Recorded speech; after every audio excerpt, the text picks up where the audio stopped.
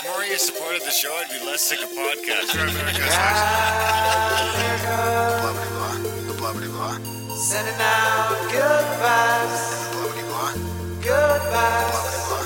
Good vibes. The blah blah. Good vibes.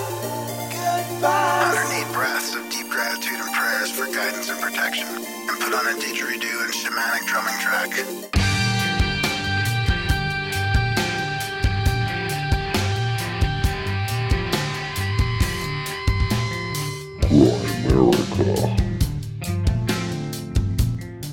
Change your pictures, change your life. I like the way we're like cooking up different slogans for how to have a better life. But Yeah. I never heard that before, but I think that's a good change your pictures, change your life.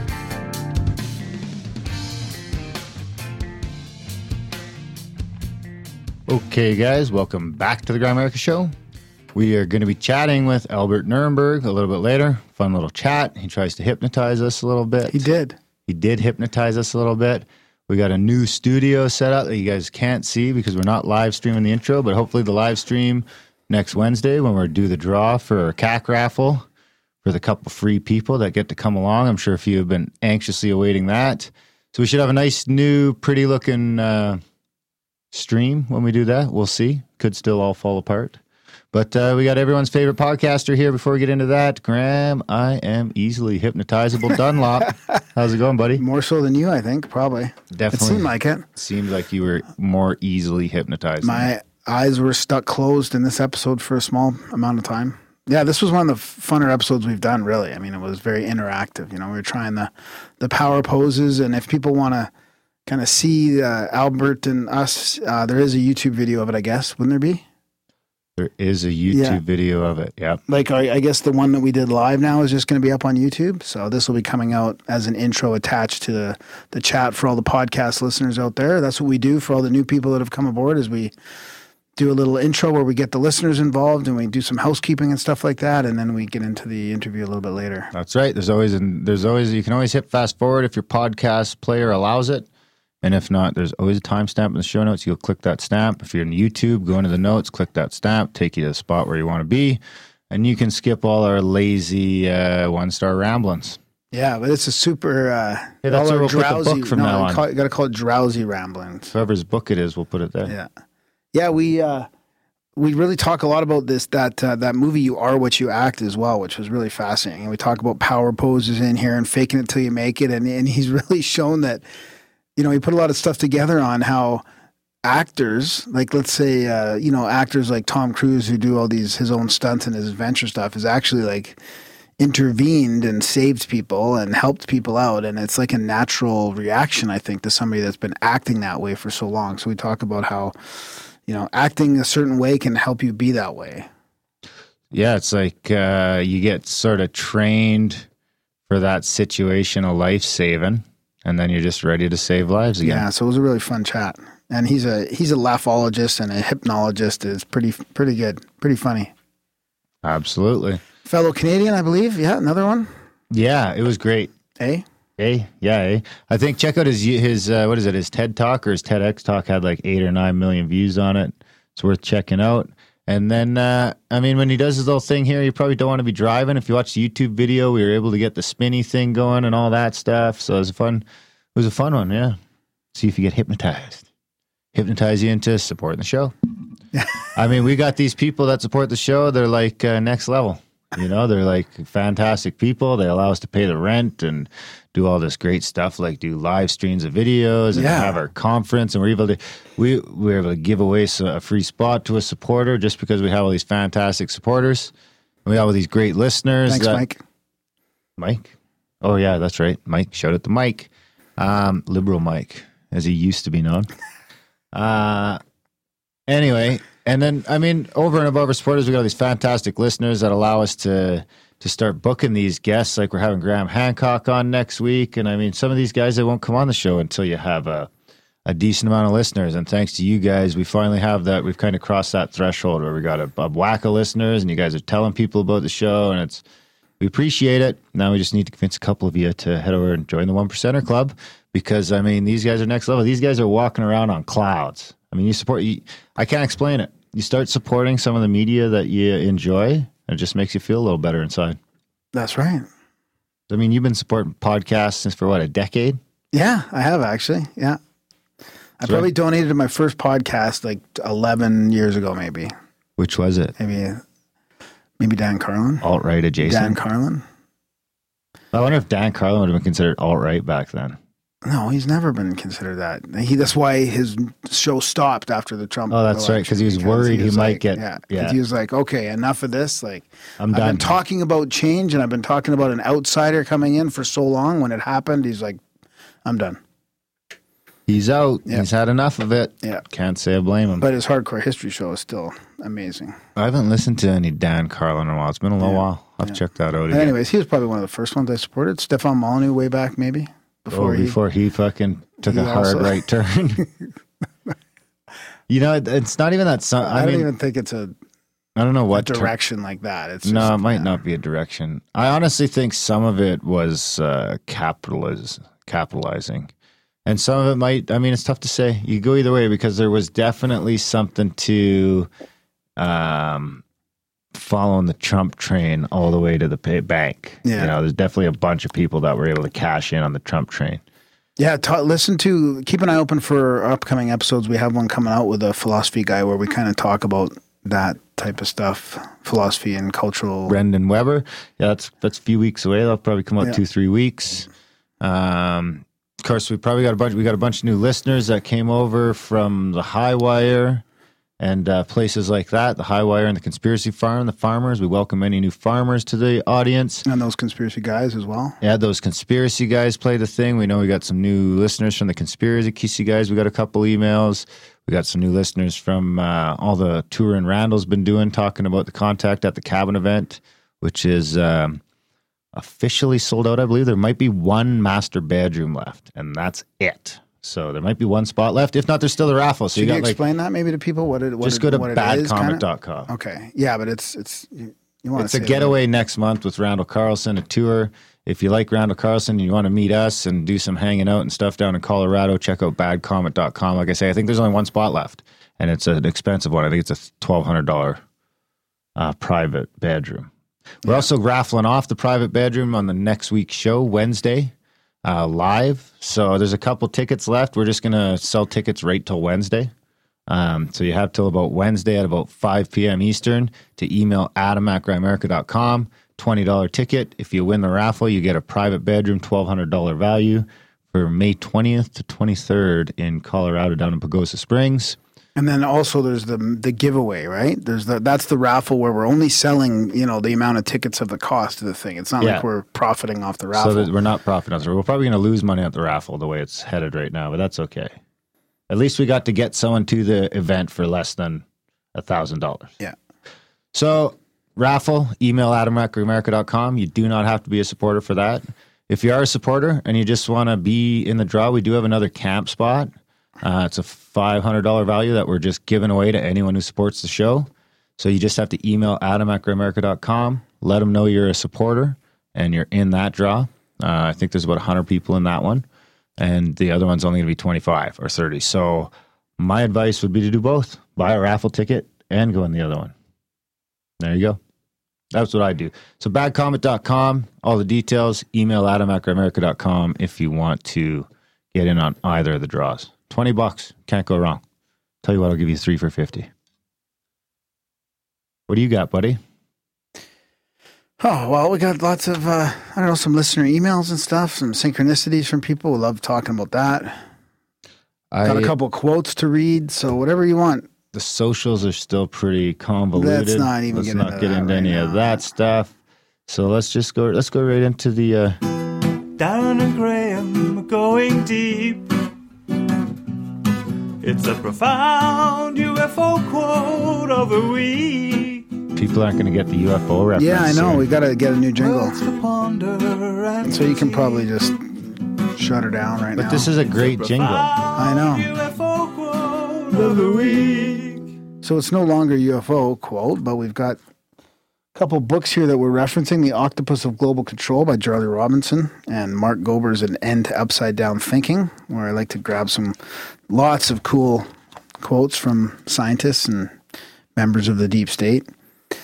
So here's one. Darren's going to try and guess. Oh, he's not going to be able to get any of these ones. But science knows surprisingly little about mind and consciousness. Current orthodoxy holds that consciousness is created by electrochemical reactions in the brain, and that mental experiences fulfill some essential data processing function. However, nobody has any idea how a congeries of biochemical reactions and electrical currents in the brain creates the subjective experience of pain, anger, or love. We have no explanation, and we had better be clear about that. I can't guess who that is. I have no fucking idea. Oh, I have no darn idea. That's Yuval Noah Harari, author of Sapiens and Homo Deus. Oh, I've tried to get a hold of him like 3 times. Really? Yeah, to get him on the show. He's impossible to get a hold of. Yeah. Wow. Really? So We you got to might get have known that guy. trying to get verified on Twitter is a problem. Well, who cares? Let's try not to. No. do that. Hear me out. Just for that reason, I've been able to get a hold of these verified guys. I know, but it's just. Anyway, yeah, I've tried to reach out to him a couple times. He just hasn't got back. We'll get him eventually. Harari, eh? That's his last name. He's got a couple books that I've seen that seem good. But then other people tell you he's Trilateral Commission. Oh, really? Eh? That's okay. I mean, they can't all be. I mean, what if some of them are working from the inside? Are you in the Trilateral Commission? You know, what if I'm on the inside working the magic from there? You know, somebody's got to be on the inside. Are you working magic? Somebody's got to be inside. Okay, here's another one. You ready? This is more. Okay, who said this? Oh, you're in the middle of something right now. You can't even hold off till the end of the podcast, eh? Put your phone down. No more phone allowed on the intros. I already put the bong away. I know. Good for you. Let's whenever I want to bring in a new thing, it's like, let's not do too many things at a time here. We got to spread them out. This is from the chapter, Does This Tinfoil Hat Make Me Look Crazy? So who said this? Someone should actually take the time to send Graham in a nice, handcrafted, like beautiful tinfoil hat. And can you at least shut off your friggin' ringer when you come in the studio? You know what? We should get a bowl. We should have a bowl here. We put our phones in, put the lid on when we're recording. That's not a bad idea. Mm-hmm. I could bring the singing bowl back in here. We can put it in the singing bowl. The thing is, I got a family, but I know. I'd tell Lisa just put something in the chats if something goes down. Yeah. Because I see that go by.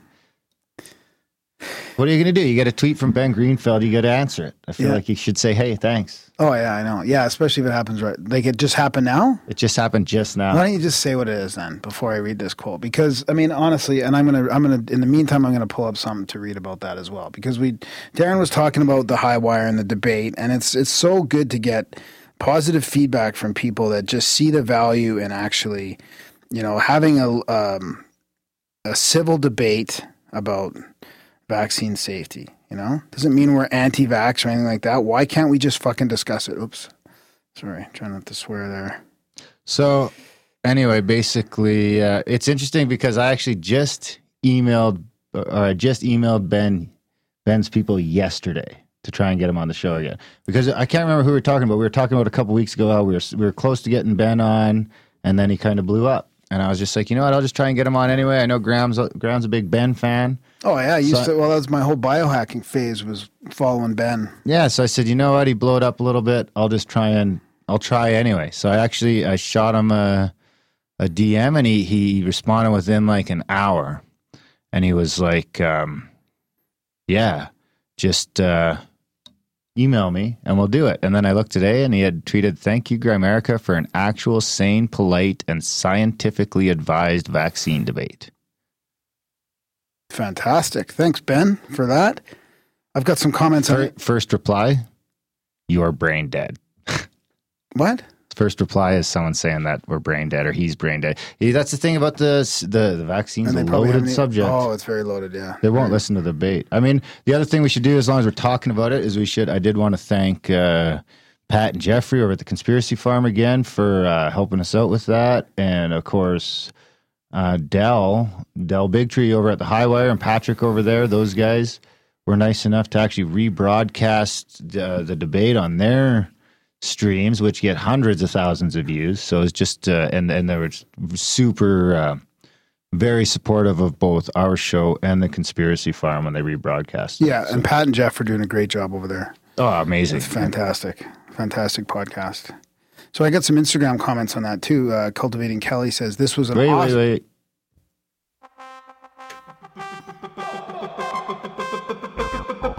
Bingo, bango, social media jingle. Don't forget to rate, comment, and or subscribe to the Grind America. Okay. So this is from Cultivating Kelly. This was an awesome discussion that needs to be happening more often. Thank you so much for this.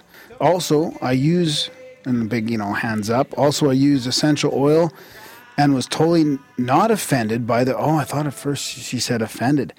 I use essential oils and was totally not offended by the barber comments. Brenda. I think it's Brent, yeah. Which is was that a generic thing? It's just a generic, yeah. I think it's so important the more hippie-ish people take a step back and let scientists and people knowledgeable on these topics like George and Dell work together and head up these issues. I mean, I'm a fan of essential oils too, but I kind of understand what he's saying as well. There's not always a couple diffusers going in my house, and I do agree that they are great. But I can see both sides of that. So here's the thing: is the thing is that the Brendas and the mothers are the people that have brought light to this issue. So if you don't have those people, you don't get to where we are today, because those people have been getting called fucking crazy. Yeah, they're the ones for that are 10, standing 20, up 30 years, and they just keep doing it and doing it and doing it enough to get Dell. And I've been talking to Dr. Tony. Oh, I don't want to say her last name because I don't want to mess it up. Crap. Well, I got another one here from Michelle Ham 13, and she says, many kudos to you for allowing this debate to take place and for not censoring it after the fact. So, people are expecting censorship, and that's not going to happen. We throw it out raw. We didn't, we don't edit any of that stuff. Tony Bark, yeah. Dr. Tony Bark. Now have her on the show soon.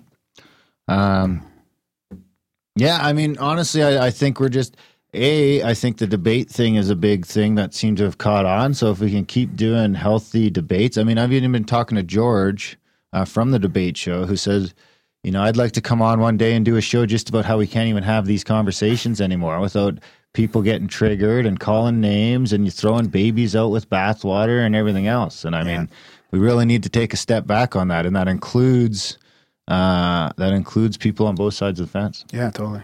And one thing I will say is that the comments, over all the streams, there's the Conspiracy Farm guys played it. We played it. It's on YouTube. It was on a couple Facebook pages.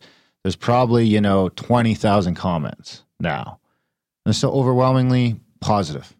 To George, from George, to Dell, it really shows you that makes you wonder if all the name calling and everything is just exasperated on social media and how much of it is real I believe that there are probably bots, Russian bots, sowing dissent within the population. Not only Russian ones. I mean, don't lay that all on Russia. I mean, there's Russia, bots from all different countries, just hacker groups, just fucking assholes, you name it, including CIA ones.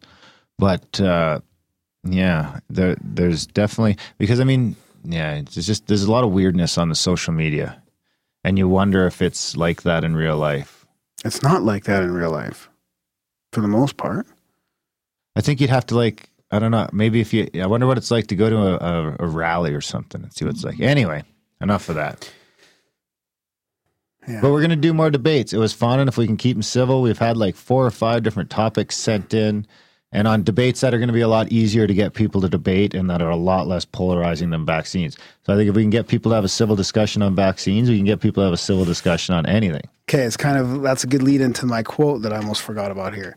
Conspiracy theorists of the world, believers in the hidden hands of the Rothschilds and the Masons and the Illuminati, we skeptics owe you an apology. You were right. The players may be a little different, but your basic premise is correct. The world is a rigged game. Now, the guy who said that is pretty mainstream. He's a mainstream journalist. Works for the Rolling Stone. Is he dead? No. I don't know. Matt Taibbi. Oh, I thought it might have been the guy who got crashed into the tree. No. That would have. Yeah, I forget his name again.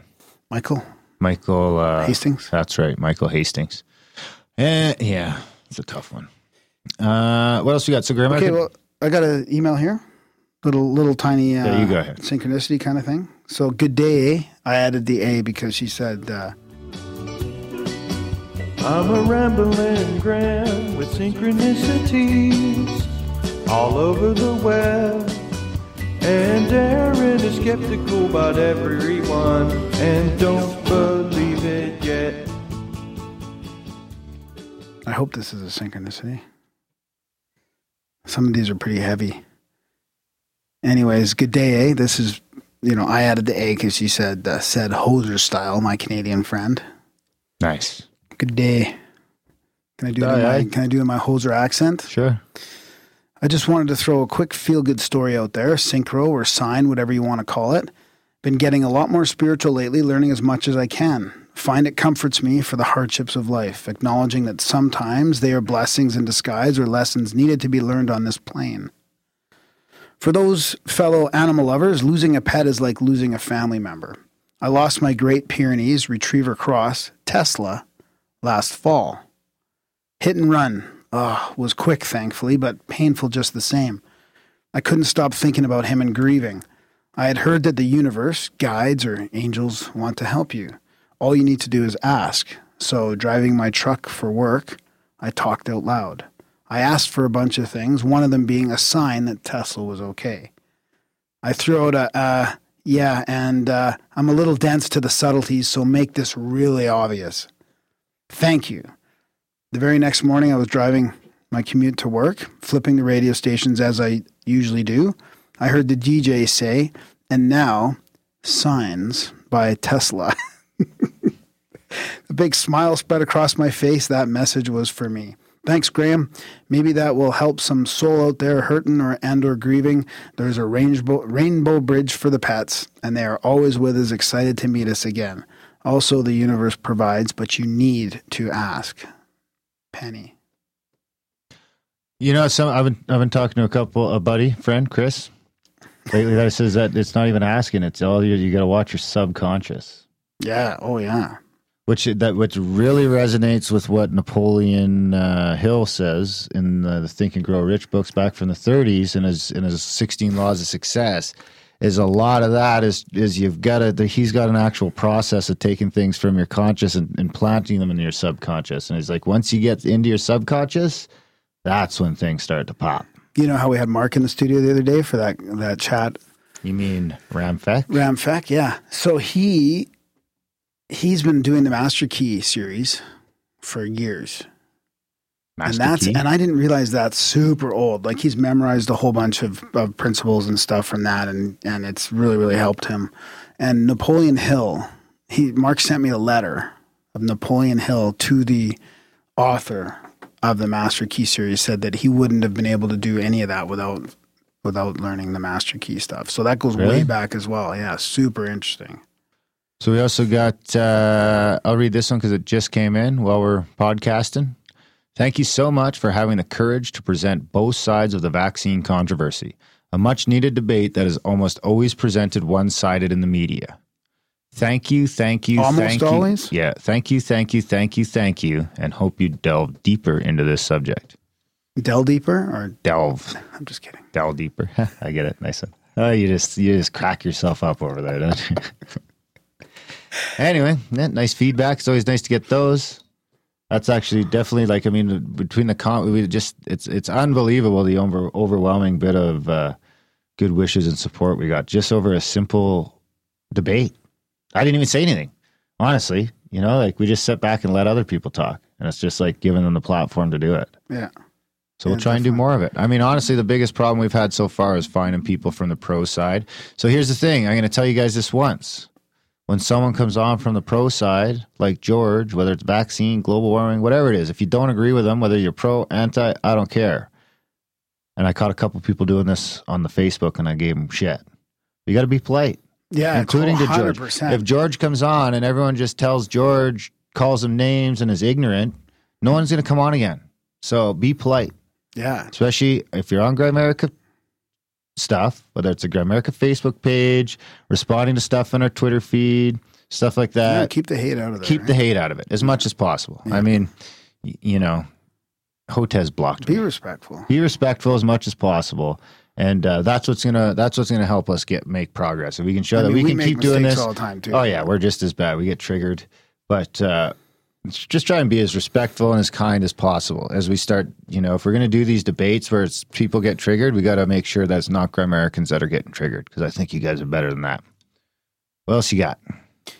Well, I don't know. How much time do you want to? We got 5-10 minutes here. So we talked about. We're done asking for support, I think. Well, yeah, we talked about the contact at the cabin and all that. I do have a little synchro about the contact at the cabin, but I also got a funny story. Oh, I got a fun story to read. Why don't I do that? It's not too long, but it's pretty funny. Do it. It's very well written, I think, from what I remember. And this is from Nancy. She says she had some black budget questions. Actually, maybe we could just talk about that quickly. So we do have another feed that if you donate any amount at all, it's not like a paywall where you need to pay $5 or $8 a month, but we do have an extra feed of a whole bunch of different content. It's called our Black Budget Support Feed. So Nancy she had some questions about that Darren helped her out about. So she says, I've attached a small story. Do what you will with it. She just thought you'd share it, and she said, keep up the great work. It's truly appreciated. Let's hear it. Hi, Darren and Graham. First off, thanks so much for the excellent podcast, and thanks for keeping it ad-free. I have a small story to share. No real synchronicities, just a tiny portal that appears to be located in our kitchen. A portal? I'm just going to wait for Darren to put his phone portal? right here. Yeah. Stop saying that. Keep in mind that our kitchen is small with a hardwood floor and cabinetry that is tight to the floor. The only open areas are below the refrigerator and the dishwasher. So here's what happened so far. About 15 years ago, my husband and I were sitting at our kitchen table playing a game of Scrabble. 15 years ago? This is awesome because it goes on. This is a good story. Somehow we knocked one of the wood ladder tiles off the table. We heard a distinctive click of it hitting the floor and skittling around a little bit. Naturally, we started to look for the tile. We didn't see it anywhere under the table and quickly determined it must have slid under the fridge or the dishwasher. We employed flashlights and yardsticks to conduct the search, but try as we might, we had no luck locating the missing tile. Oh well, it was just a letter E, so the game could go on without much of an issue. Every following Scrabble game found us chuckling about our wayward little E. We hoped his jump to an alternate universe had been a safe one. Perhaps someone in another universe was wondering how in the world small wood tile E had managed to show up on their kitchen table. So, okay, fast forward a year or two. The dishwasher needed repair, so it came out. Of course, we searched for the tile, but nope, nothing there. A few years later, it was time to replace the aging refrigerator. Again, we launched a full-fledged E-hunt. Still no luck. We gave up and wished our E a happy life, wherever he may have landed. Move forward another decade. This time, a young grandchild joined us at the kitchen table. As usual, a Scrabble game was going on for the adults, and the small child was being entertained by playing with a bright yellow Lego creation. And all of a sudden, kaplink, one of the Legos had fallen from the table. Being bright yellow and having no real place to go, the Lego should have been easy to find. A quick look at the floor did not reveal anything. So out came the flashlights and the yardsticks, and under the appliances, Lego reconnaissance mission began. The grandchild found the whole process to be highly entertaining until it became obvious the Lego was absolutely nowhere to be found. The yardstick sweeps revealed nothing beyond the obligatory dust bunnies and a single milk junk cap. However, the grandchild simply would not give up and continued the search. Suddenly, we all heard it. Click, click, clack, slide. Excitedly, we cheer on the child, offering directions on how to tap the Lego out to safety. One last swipe and the small rectangular piece made its appearance. Much to our surprise and much to the child's disappointment, the result was not a Lego, but was instead the long-lost letter E Scrabble tile. Nice. Yep, our universe-hopping E was back and the bright yellow Lego was gone. Really, seriously gone. We didn't have the heart to throw the E back into the Scrabble box. Instead, he holds a place of honor on the kitchen windowsill while we all wait to see when the Lego might reappear. I wonder if I'll have a message on it. Yeah. What if the E disappears again? Yeah. I thought that was a funny story. You can imagine it because it goes on for like 15 years, right? Like, huh. Yeah, that was good. Thanks for the email. Absolutely. I love these little stories. little dimensional. I won't get shifts. into like comments about little gremlins and goblins and interdimensional fairies probably stealing our stuff. Machine elves. Yeah.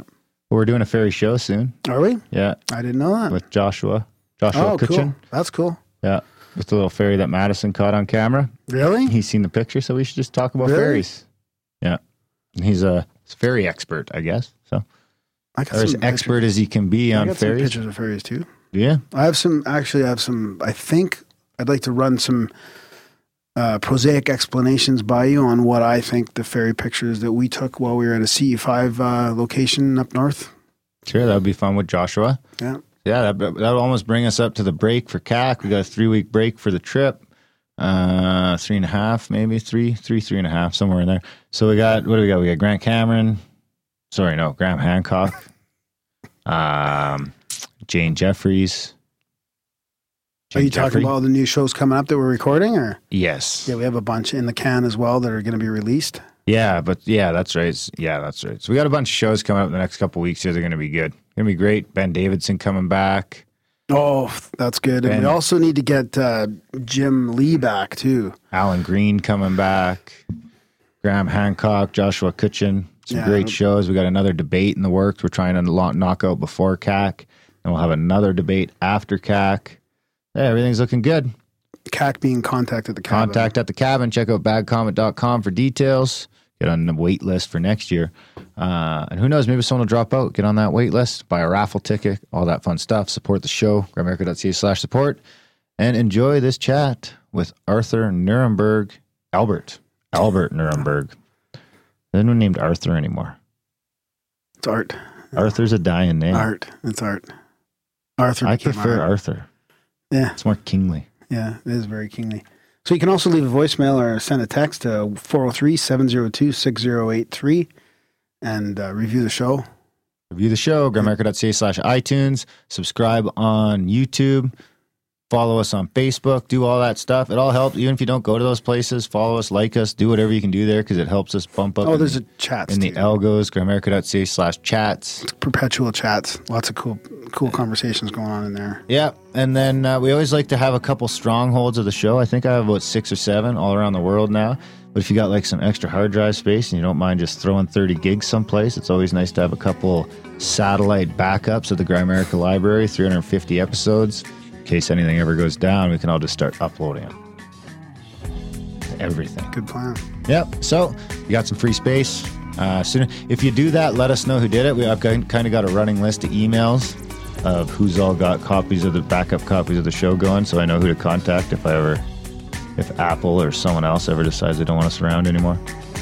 And like I say, we're also in the process of looking at turning all that stuff into being 100% self-sufficient.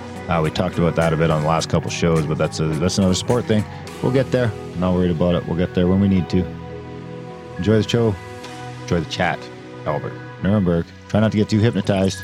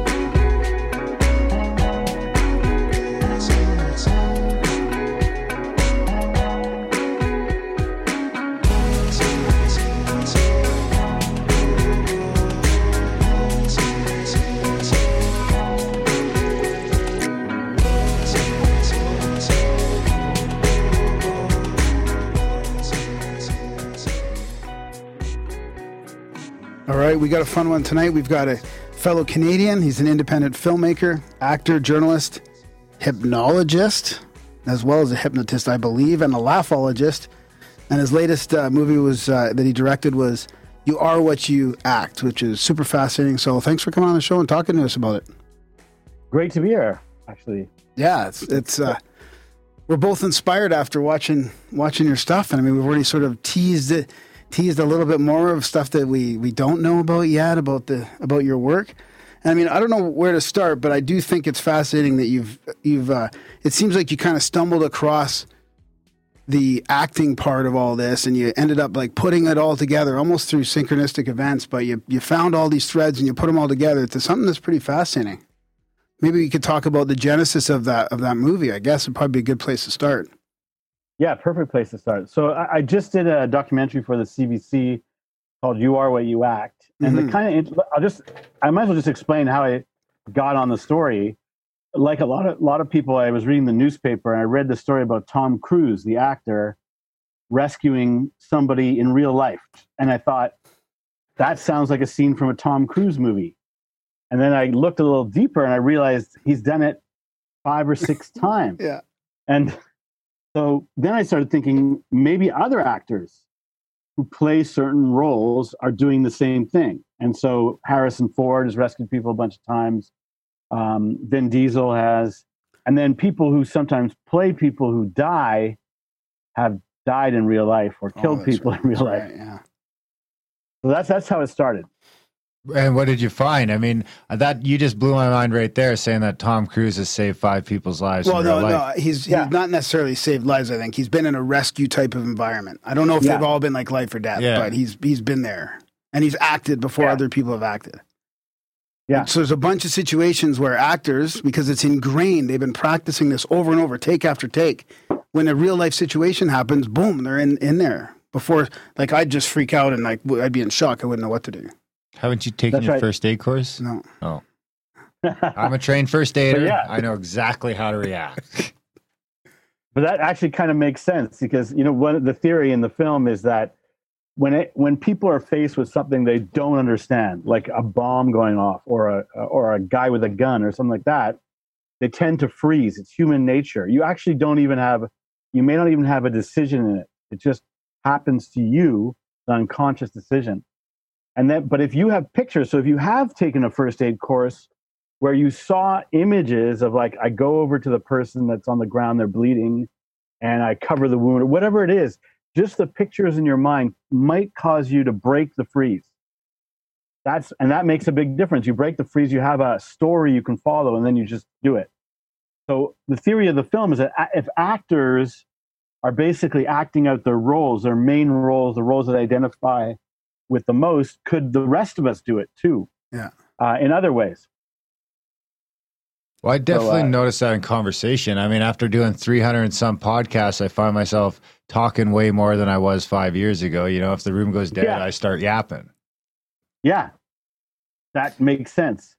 You know, that makes sense also that what you talk about is what you sort of become more of, though not in every way. Yeah. Some people say you are what you think, you are what you say, a little bit. Yeah.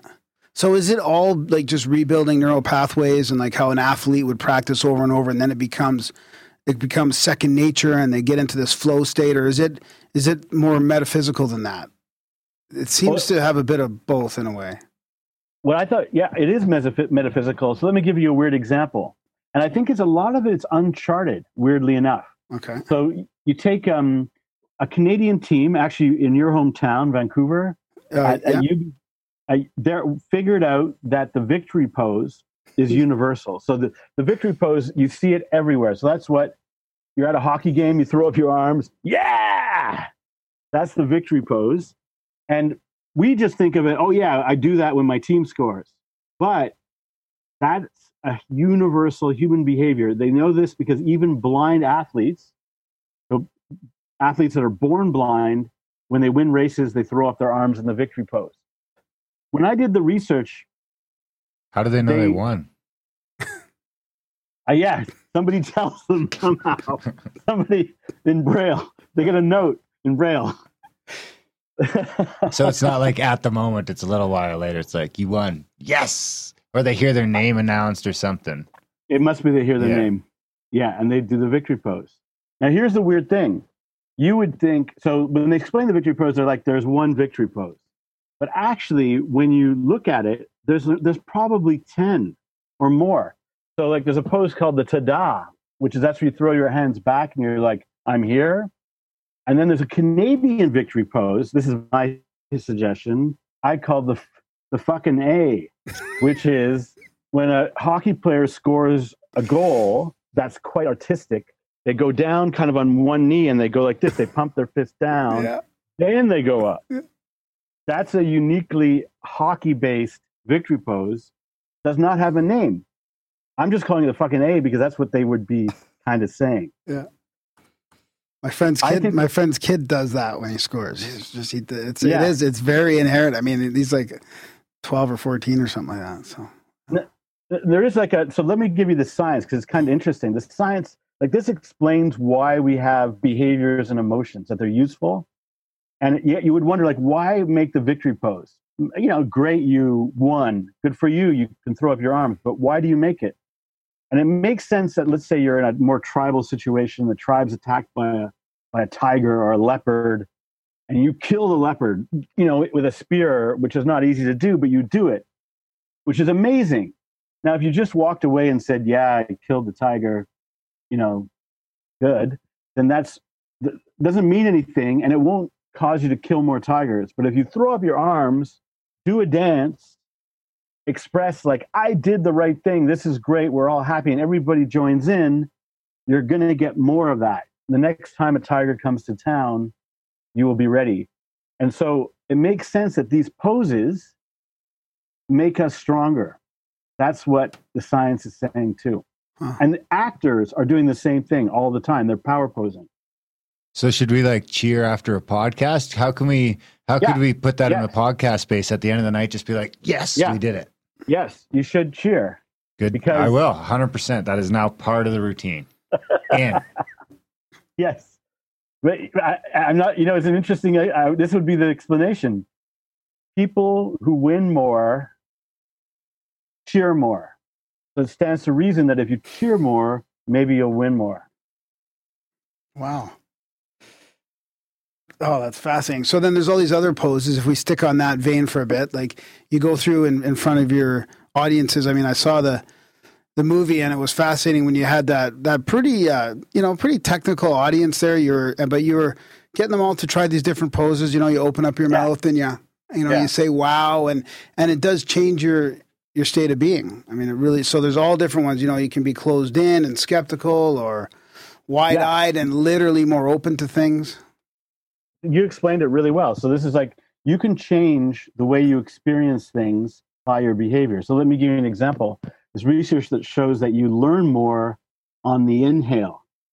So if you're listening right now and you're thinking, I want to get that, I want to learn that, try inhaling it.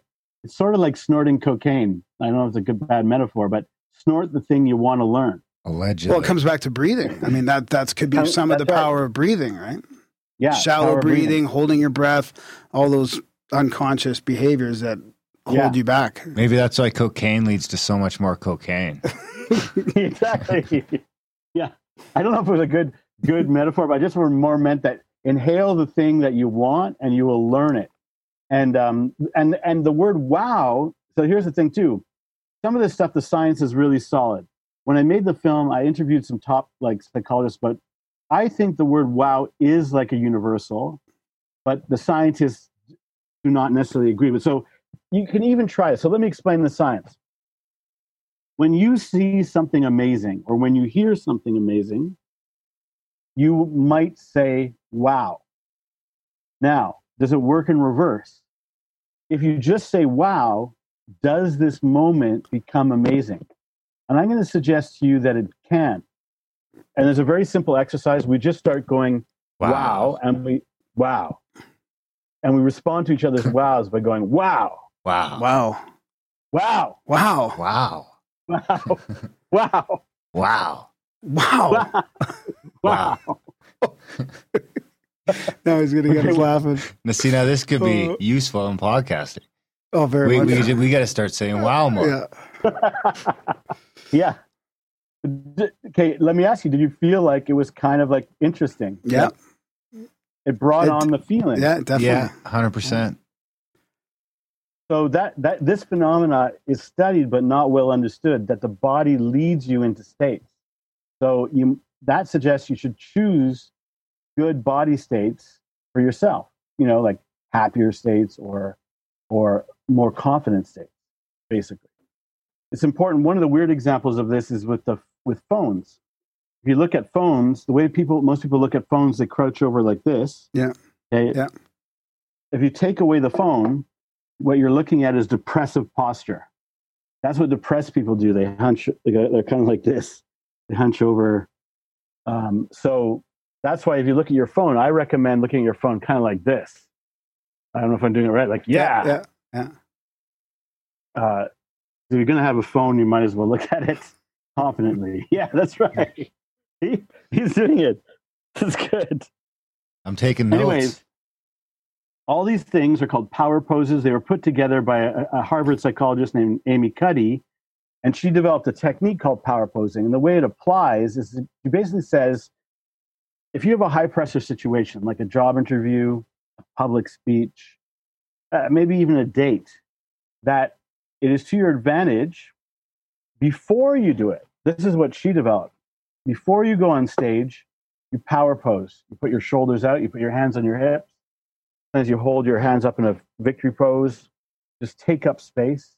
That by doing that, when you come on stage, you will act out more appropriate behaviors to a public speaker.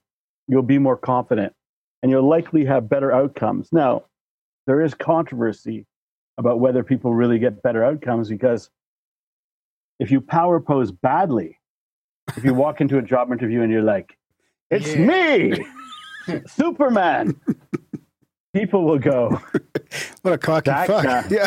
What an idiot. That guy's an idiot. And that happens a certain percentage of the time. It totally backfires. A huge backfire ratio.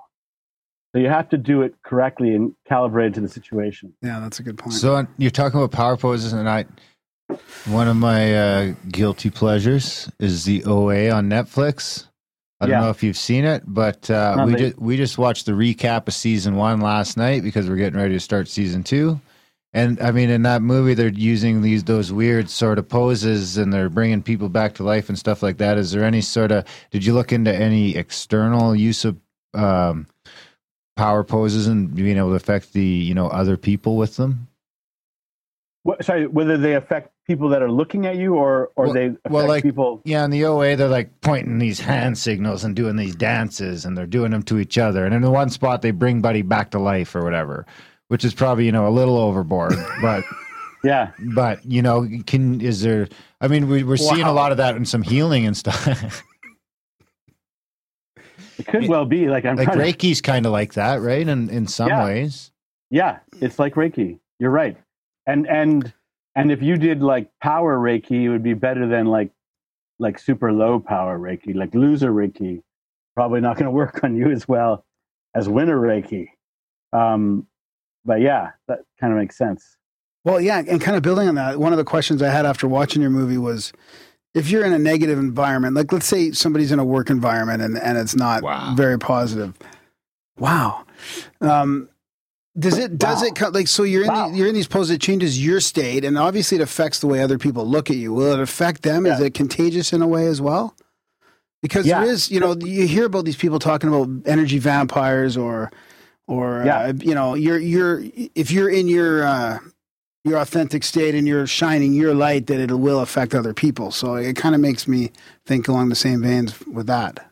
Well, it fits in with everything. This stuff is very contagious. Like, that's one of the problems with power posing. If you walk in and you act like, "Hey, I'm the boss," people are going to be, "Wait, no, you're not. You're not the boss." So there's a bunch of reasons why it's problematic. But on the other hand, there are a bunch of like lower power poses. Like, for example, when there's a situation you might be humble, you're meeting, then adopting a low power pose actually affects other people, makes them feel comfortable. Yeah. But similarly, I agree. Like, okay, there's a very interesting thing. Let me tell you how this affects your experience of the world. Let's take smiling. There's a study that shows that you get up in the morning, or I don't know, let's say you get up, and whenever you get up and you walk out and you decide to arbitrarily smile, meaning you don't have any reason to smile, you just decide to do it as an action. You actually bias your brain to notice more things to smile about. So you mess with yourself. Same thing with laughing. if you just laugh, so generally we laugh because we see something funny. But if you laugh, you start to see more funny things. So it's this weird way that you can distort reality by your outward behavior. And that's in the film. Like, it's the weirdest part. It's really a lot like drugs. So you can get high on, let's say, laughter, and then your world will become more laughy. So it's a little subtler than that, but that's kind of how it works. Well, and that crosses over with all that new age stuff, The Secret and all this positive thinking and affirmations. I mean, if you're saying affirmations, then you are putting yourself in that different state. I mean, whether you do it with a smile, maybe doing it with a smile on your face makes it all that more powerful. Yeah, so people have compared this to The Secret, but The Secret, they talked about the law of attraction. In this film, we talk about the law of action. And the law of action is that you distort the universe towards or against the actions you take. So if you smile, you tend to get more smiles. If you go and punch a lot of people in the face, you're going to get punched a lot in the face. That's just the law of action. Treat other people like you want to be treated. Sorry, which movie? Treat other people like you want to be treated. Yeah. Yes, you're right. It's the golden rule. That's the golden rule. Yeah, and I mean, in a lot of ways, that kind of is the secret, because if you can subtly affect I guess if you're subtly affecting your mind enough to affect reality that way, it's kind of the same thing. If you're worried about how you're broke all the time, you're gonna be more broke, and if you're worried about how fill in the blank. So there is an aspect to that fake it till you make it sort of mindset. Yeah, totally. That's right. I think that that's what abundance theory says too. That if you keep thinking about I've got no money, this is actually even more hypnosis. Keep telling yourself I got no money. Eventually, that's who you become. You're the guy who's got no money. So you got to change that program. Yeah, well, we had Scott Adams on the show, and I mean that guy's conquered the world in a lot of ways. $70 million in the bank. He's living the dream in a lot of ways. And he, to this day, he says the number one course he took was that course on hypnosis that taught him sort of how the human, that and Dale Carnegie. And between those two courses, and it sort of taught him how the human brain worked. And he said, and because of that, he became a firm believer in affirmations and stuff like that. And to this day, he says, I wasn't even the best artist in my high school class, or the funniest guy. But I picked up a couple of these skills, and then by the way, I also spent a couple of years saying Scott Adams will be a famous cartoonist. Really? Yeah. That makes it. And what's interesting? See, this is like the sequel to my movie that you're talking about. I'm not making this, but I was really fascinated. Like, one thing we cut out is the story of Arnold Schwarzenegger, the actor governor, right? What's interesting about him, he's very similar. He visualized his entire life before it happened. So he says that when he was a weightlifter, he visualized that he could see himself being Mr. Universe. And then he became Mr. Universe. And then people asked him, like, what are you going to do now? He says, I'm going to become a movie star in Hollywood. Everyone's like, come on, you're Austrian. You have like a thick accent and you look ridiculous. And then he became like this huge movie star. Then, and he said at the time, he said, because I visualized it. And then after that, he said, I'm going to become governor of California. And they're like, everyone's like, what? You're crazy. You're like a movie star weightlifter guy. And then he did it. So he's just like the guy you were talking about. Some people, it's not everybody can do this, but some people are able to visualize the course of their lives before it happens. And then they use it as a manifestation tool. Well, Jim Carrey too, right? Jim Carrey says too, he had written himself that check for $10 million, and right then and there he gets that spot in his first movie for $10 million or $5 million or whatever it was. I can't remember the exact number. I'm sure someone will correct me, but it's that same sort of thing. And I wonder if that, when you say it's certain people have this ability, what I think, one of my favorite books is Think and Grow Rich by Napoleon Hill. and he never Yeah. really tells you what the secret is in there. But, and you know, he kind of leaves it open to you to put it together. But a lot of it seems to come to faith. I really think that faith is misplaced these days, and that part of it, you know, there's a service, the adding value, all that's part of it. But faith seems to be a big part of it. So is it part of it is just that They knew you they know were going these to do people, that. or had they faith. just have faith. Yeah. They're just like they believe it that much. And when if you can turn that corner, whether it's healing yourself, manifesting your reality, whatever, if you can get to the point where you believe it with your full being, it has an effect one way or another. I mean, I think it has a real profound effect. And even like Lynn McTaggart says in those in intention experiments, even if there's no magic in the world, it makes a measurable effect. Interesting. Yeah, I agree with you. And you know, it reminds me of was going to say that you want to be the star of your own movie in life, and if you don't believe, you don't like yourself, if you're the villain of your own movie, then you're not likely to get what you want, or you're not likely to get far, I think. And it's a very interesting question. I think that, to me, if you've got a life, you got to believe in yourself. If you're lucky enough, like, to be alive, you might as well believe in yourself to the nth degree and devote yourself to, like, the betterment of the universe, whatever that means. Yeah, yeah. I was just thinking about a way where it could affect other people too. Like if you notice more, like you're saying, if you're in a space where you're noticing more positive things, let's say, or you're being positive, you're noticing more positive things. Yeah, that could affect other people around you to do more positive things. I mean, yeah. But if you're always noticing the negative thing, people will be scared of doing the negative thing. But if you notice more positive things, there could be a metaphysical reaction as well to just become, trying to do more positive things to have it being recognized. Yeah, that makes sense. Huh. I also think, like, part of what hypnosis teaches us is that it's the pictures, not the words. That's one of the key things about hypnotic behavior, is that people respond directly to images because the unconscious mind understands images and doesn't really speak English. The conscious mind doesn't really, like, it translates English. So that's why you say to somebody, if you ate too many hamburgers and you said to yourself, I got to stop eating hamburgers, your conscious mind is going to go, yeah, I got to stop eating hamburgers. But your unconscious is going to go, hamburgers, let's eat hamburgers. Yeah. And you see how you got contradiction. And that's why people have a hard time quitting addictions, because they're going, I really got to stop drinking. So then their unconscious mind goes, drinking. Yeah, totally. Cigarettes too. Yeah. I got to quit smoking. And they're like, smoke. Unconscious mind sees the picture. It doesn't care about it doesn't understand yes or no. So that's why you got to change your pictures, change your life.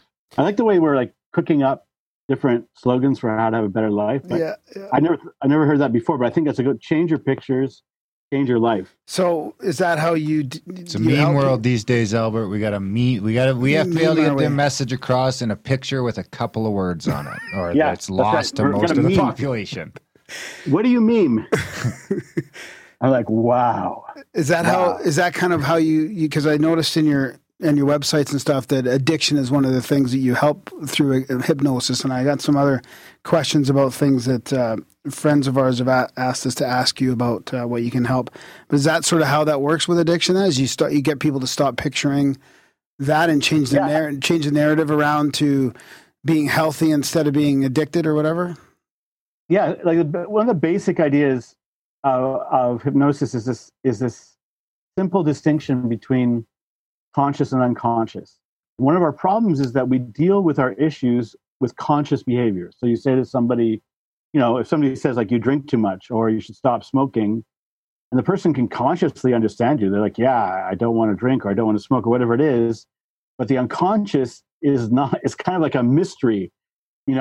I worked in an addiction center. I always remember that people would sometimes when they would relapse, you would sort of catch them or find them, like, drinking.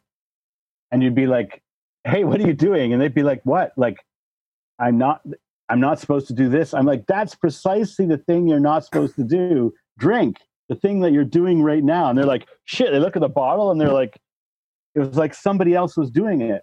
And that's unconscious programming. That's them reflecting honestly how they behave. Huh. And what hypnosis lets us do is find a way to change or modify the unconscious programs that are a little harder to get into or to see. And the way to understand them is that they work through pictures much more than language. Huh. What about stuff like migraines or chronic pain or chronic symptoms, chronic issues? Okay, let me tell you a crazy story, because this is like a pretty crazy show. Can I tell you? Anything goes. Yeah. Okay, so let me tell you a story about this British surgeon named Esdale. There's a famous hypnotic induction called the Esdale induction. And one of the things it can be used for, if it's done very deeply and profoundly, is that you can put someone deep into trance while they're awake and then operate on them. So you can put them deep into this induction. You could maybe remove an organ. That would be dramatic. But famously, there's this guy named Esdale, was a surgeon in India, I think around the 1880s. And there were a number of wars, and he ended up getting patients that had gangrene. And he had no choice but to saw off their legs, arms and legs often. And because at a particular time they ran out of anesthetic, at one point he was like, I got to saw off like something like 3 people's legs, and I don't have any anesthetic. So he had studied mesmerism, which was the kind of name for hypnosis at the time. And he thought, well, I'll give it a try. I think there's a way to turn off pain. And so he tried this induction, and he famously put some people into trance. And when they're in trance, they can still talk. You can talk to them. So you're saying, how do you feel? And then he sawed off their legs while they were awake. No anesthetic. And he became quite famous. And there was one of the most amazing examples is that a guy had a 2-pound cancer tumor in his testicles, 2-pound testicular tumor. And he heard about Esdale, because the doctors had told him they couldn't operate. And he asked Esdale if he could do it. And Esdale used mesmerism, put him into trance. The guy has no anesthetic, 0. And he removes a 2-pound testicular tumor while talking to the guy. When you do this, you check with the person. You say, are you feeling okay? Well, I'm sawing your testicles open. And and he was like, yeah, I'm fine. And testicles are the devil anyway. Wow. So to answer your question, in a certain kind of deep trance, you can treat pain as if it's just a signal. So you can say to somebody that pain that you have, that back pain, and I've done this with people who have back pain, is just a signal. And here's the thing, that when you go to sleep, you feel the pain, and they suddenly go, wait, what? You're right. How do I sleep? If I can feel people always tell you, I feel the pain all the time. So I ask them, do you feel it at night when you're asleep? And they're like, no. And you say, you must kind of wake up and sort of not realize you're not feeling the pain. They're like, yes. That says your brain can just turn off the pain. It's just a signal. The brain can just go, hey, pain, go to sleep. And it does.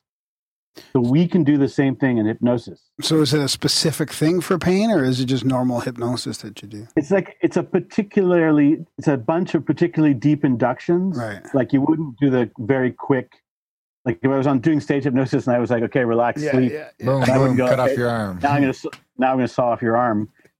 That would be bad. Bad idea. I wouldn't do that. We might be able to set that up over in Eastern Europe someplace, though.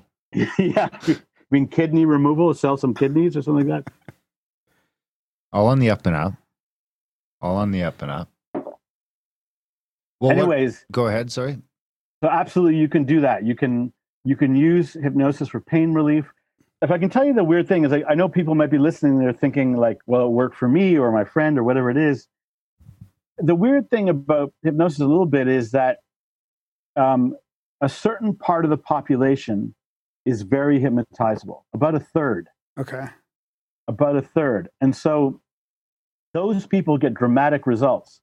But the other 2/3 initially might get no result. So you would be there sawing the guy's leg off and he'd be like, ow, that hurts, that hurts. No, it would never be like that. I'm joking. But the point is it wouldn't work on some people. So like a simple trance might not work on some people. So that makes people confused. They're like, well, does it work or does it not work? I assure you that on the third of the population who can go into deep trance quickly, they get dramatic results most of the time with hypnosis. So does that mean that one of those guys that got his leg cut off had a bad time? No, I think that one of the ways you do this, like to be serious, not joke around, is that you make sure that the person's in the right trance, and they have a warning thing too. You say to them, what level of pain do you feel? And they say that from 1 to 10. So you're sawing their leg off and you say, what level of pain do you feel? And they say 1.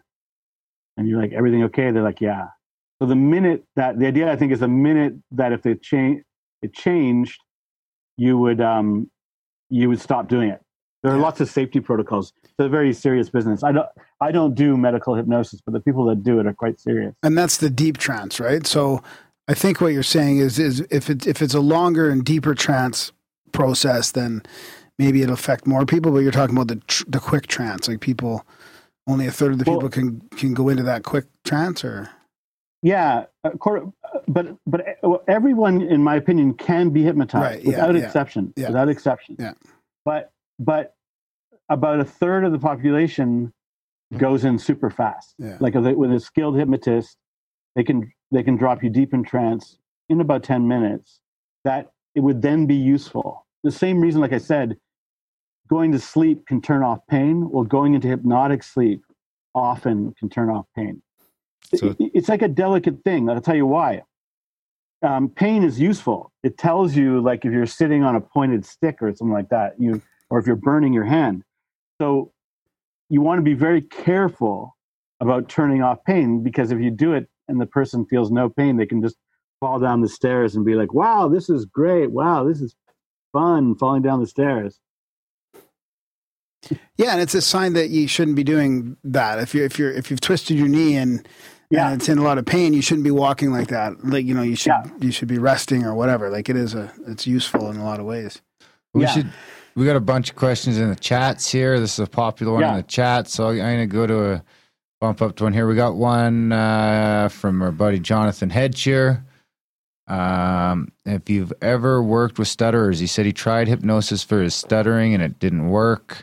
He's wondering if you've ever worked with stutterers, which is interesting because remember Paul Stamets say to whack him mushrooms and convinced himself to stop stuttering. Yeah. So it seems like there's a possibility there.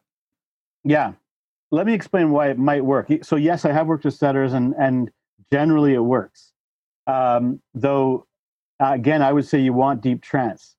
Okay, what hypnotic trance is? You remember Star Trek? Star Trek, the second what's it called? The Next Generation? Next Generation, The best Star Trek. Okay, on that show, they had a thing called the holodeck, right? The holodeck. What was the holodeck? What happened there? That was where you went in there and it was like this weird grid place, and then all of a sudden it could pop up whatever you wanted. Yeah, you could be in a Western, you could be in the future, past, whatever, and you could be different people too. So what hypnosis allows, so for example, with a stutterer, what hypnosis allows you to do is to go into the holodeck. And because you're very relaxed and you're in an open trance, you would do a version of yourself that doesn't stutter. You would just do that version. Now, at first you'd do it maybe in imagination, and then you would do it in a more, action-based way.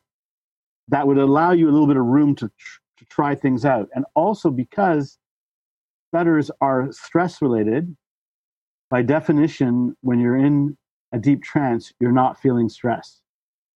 It's required, like deep trance, people, their muscles are actually often more limp because it's a calm state. So hypnosis gives you that little break. So if stuttering is caused by stress and you're relaxed, plus you can holodeck yourself as a slightly different person that is not stuttering. Those are the 2-stage ways that you would heal the problem. And I am sure that you can. Wow. and one reason that it's a real issue is that language itself, talking, is actually hypnotic. People don't. I'll give you an example. It's an unconscious behavior. You don't exactly know how you talk. You just do. You don't think, oh, I'm going to make myself talk now and say some words. No, it just happens. So that's why it's a kind of unconscious program that you can get into through hypnosis. Wow. Do you have another one from the chat? Yeah, I got another one here. Is someone who isn't in that 1/3 that's easily put into a trance, can they be trained to become easily put into a trance? That's a great question. That's a great question. So the question is, can anyone? Yeah. So when I started, I am not very hypnotizable. I was not hypnotizable. I've become way more hypnotizable. And the answer is yes. So one is you can train yourself through meditation and self-hypnosis. That works quite well. Or you can also, there's a bunch of other ways to do it. There's now a lamp. There's light therapy can put you into trance. Even a good spiral. You can get good spirals on YouTube. Binaural beats help a lot of people. We should put a binaural beat on this podcast, because then people would listen to it in a trance. There we go. But I'll have to find a non-copyrighted one. Yeah.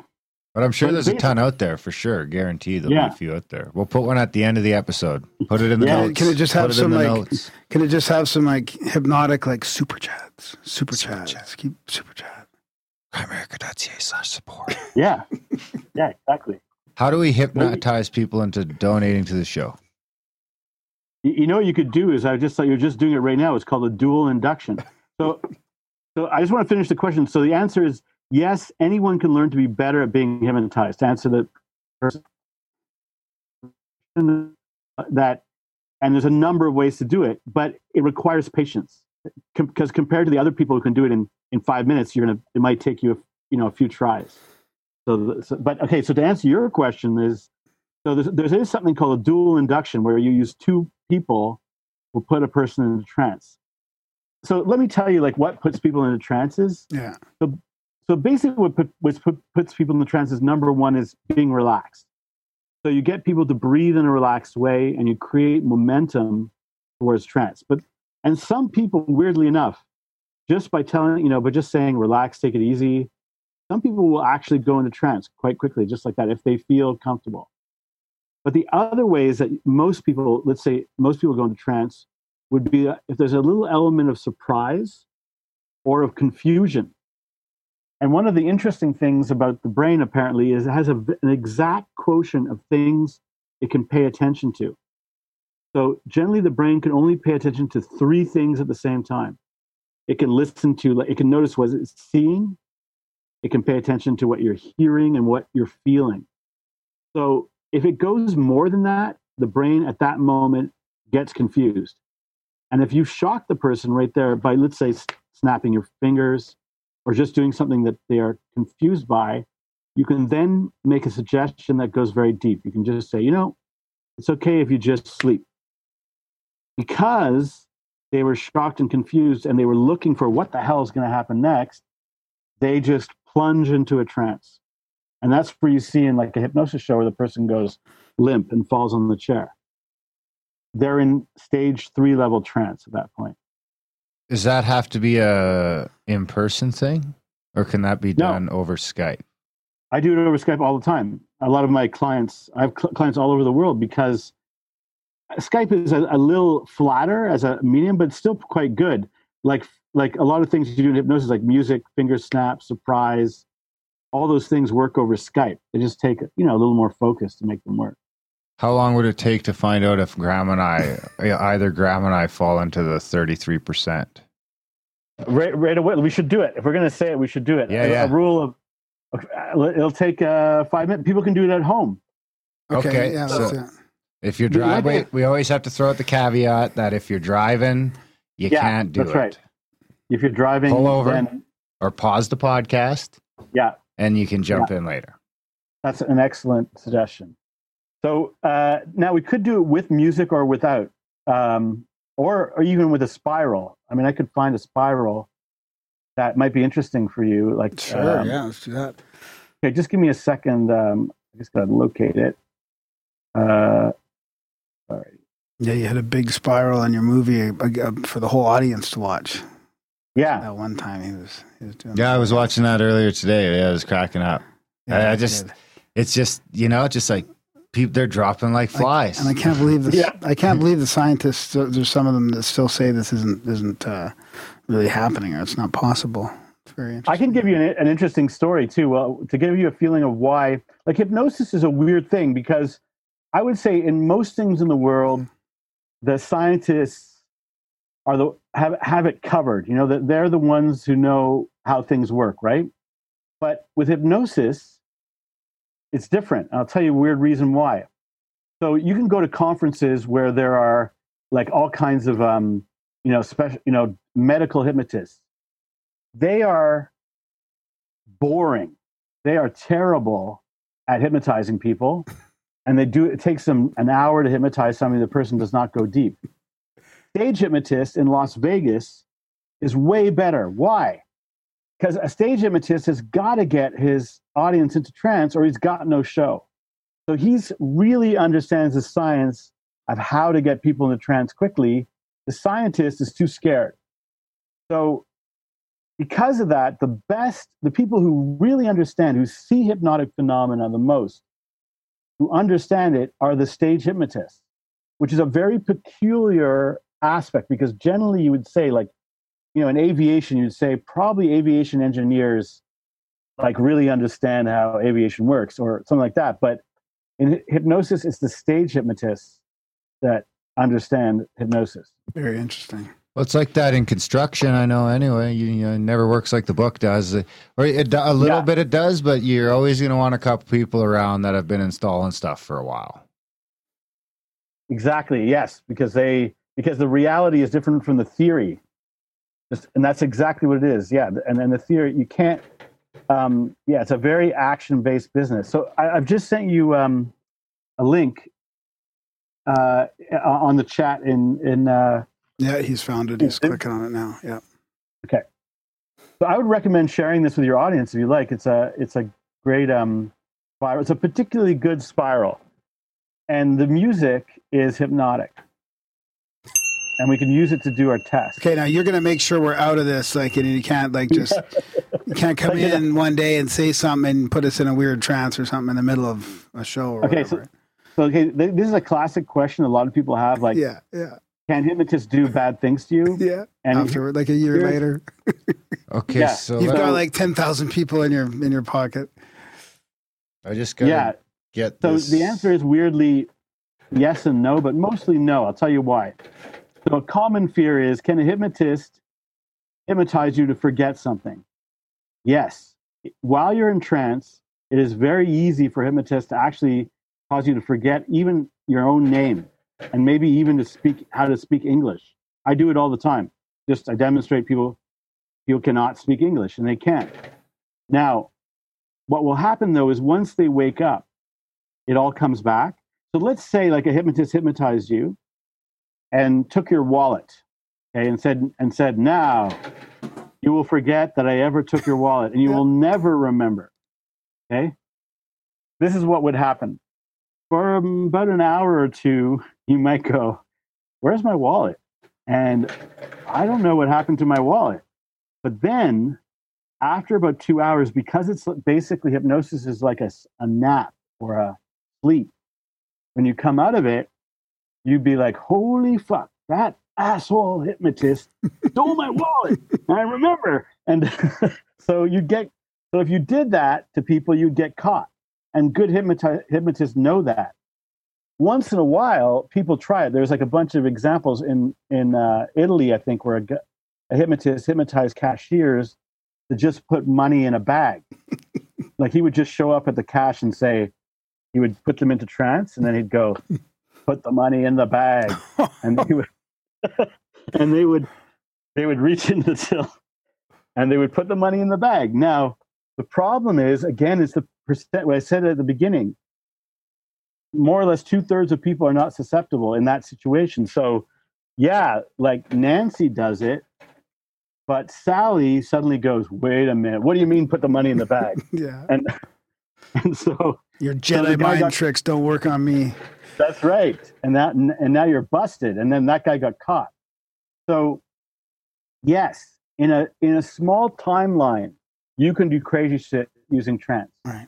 But most people who, by definition, most people who are good hypnotists who understand this enough wouldn't do that stuff because they're like, it wouldn't pay. Yeah. It would never pay. Yeah. But there's a great video I would recommend to your audience, which is that there's a friend of mine, Spidey, who's a well-known hypnotist, demonstrates that he could get out of a traffic ticket using hypnosis. He drives through a stop sign deliberately in front of the cops. Cops pull him over. I can even explain the induction they did on it. There's a specific induction, a well-known induction on the cop where he basically says, he snaps his finger, shocks him and says, "Have you ever been somewhere and forgotten why you're there?" And what you're doing is you're making the suggestion to the confused person. So the person goes, Am I somewhere and I've forgotten why I'm there? And literally that's what happens to the cop. And he says, "Oh, well, I guess I can just go then." And the cop goes, "Yes, you can just go." And then he just away. Okay, so I got the video queued up. Do we need to be able to see you and the video? Yes, just at the beginning. Okay. Yeah. Doable. And then I got the video in the chats so the audience can start queuing it up. So the video's in the YouTube chats? Like you put it in the YouTube chats? Now, okay. I'll have it in the show notes. I'll have it in the show notes. Okay. I don't have it yet, but anyways, yeah, I'll get it. Yeah. Okay. All right. So maybe while we're setting up, I'll just make some suggestions to the audience. Uh-huh. Just that usually just make suggestions like no matter you're always going to remain safe. One thing to be careful of is that you're sitting in an appropriate chair because some people will slump in their chairs, and if you're on like a concrete floor or if you're in a place where you could fall over, then it's better that you sit comfortably. Yeah. That's my suggestion. Okay. And the other thing is not to worry about waking up. Like I said, even if we put you into trance and we said for the rest of your life you're going to be in trance, you would wake up in about 90 minutes generally. Okay. So could we not do that either, though? not go in trance forever? They said? Ideally. Okay. Okay, where was... Oh, yeah. We'll see. This may or may not get us... banned it from YouTube? Not banned. They might just shut the stream down. Right. We might get a slap on the wrist. We'll see what happens. It doesn't have a lot of views. I doubt it's copyrighted. We'll see what happens. Sometimes when you play a YouTube video in a YouTube video, it's. I wrote the music. The music is nice. mine. Oh. The spiral isn't mine, but I think it's okay. Yeah. Okay, that's right. So YouTube won't be able to see the spiral. Okay. Nomad says he's already hypnotized. I know. I feel sleepy myself already. You're always. Wait, it's funny that he said that because there's a law in hypnosis. Everything that assumes trance creates trance. So if you already are hypnotized, you already are hypnotized. That's kind of how it works. That's awesome. Okay, hitting play. Okay, so what we're going to do is just test your hypnotizability. And testing your hypnotizability does involve sort of seeing if you can go into trance. And the best way to do this is that trance is just a form of extreme relaxation. And what a good hypnotist is doing is providing you with the techniques that produce a more dramatic relaxation than what might normally be, let's say, permitted. So what you want to do is make sure you're sitting comfortably in your chair because your body wants to be comfortable when you're doing this. And then you're going to take a deep breath. But when you take the deep breath, starting in 3 seconds, breathe straight towards the ceiling. 3, 2, 1, breathe deep. And when the breath gets to the top, just let it drop. Just let it drop in a relaxed way. Very good. And now, take a second deep breath in. Deep, deep breath. Was I supposed to hit play already? Oh yeah, you can play the video. Okay.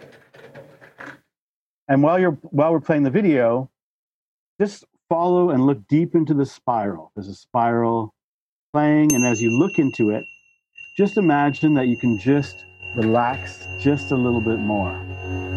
So now, take a third breath in, third deep breath in. Hold your breath for 1, 2, 3, 4, 5, 6, 7, 8, and now slowly let that go.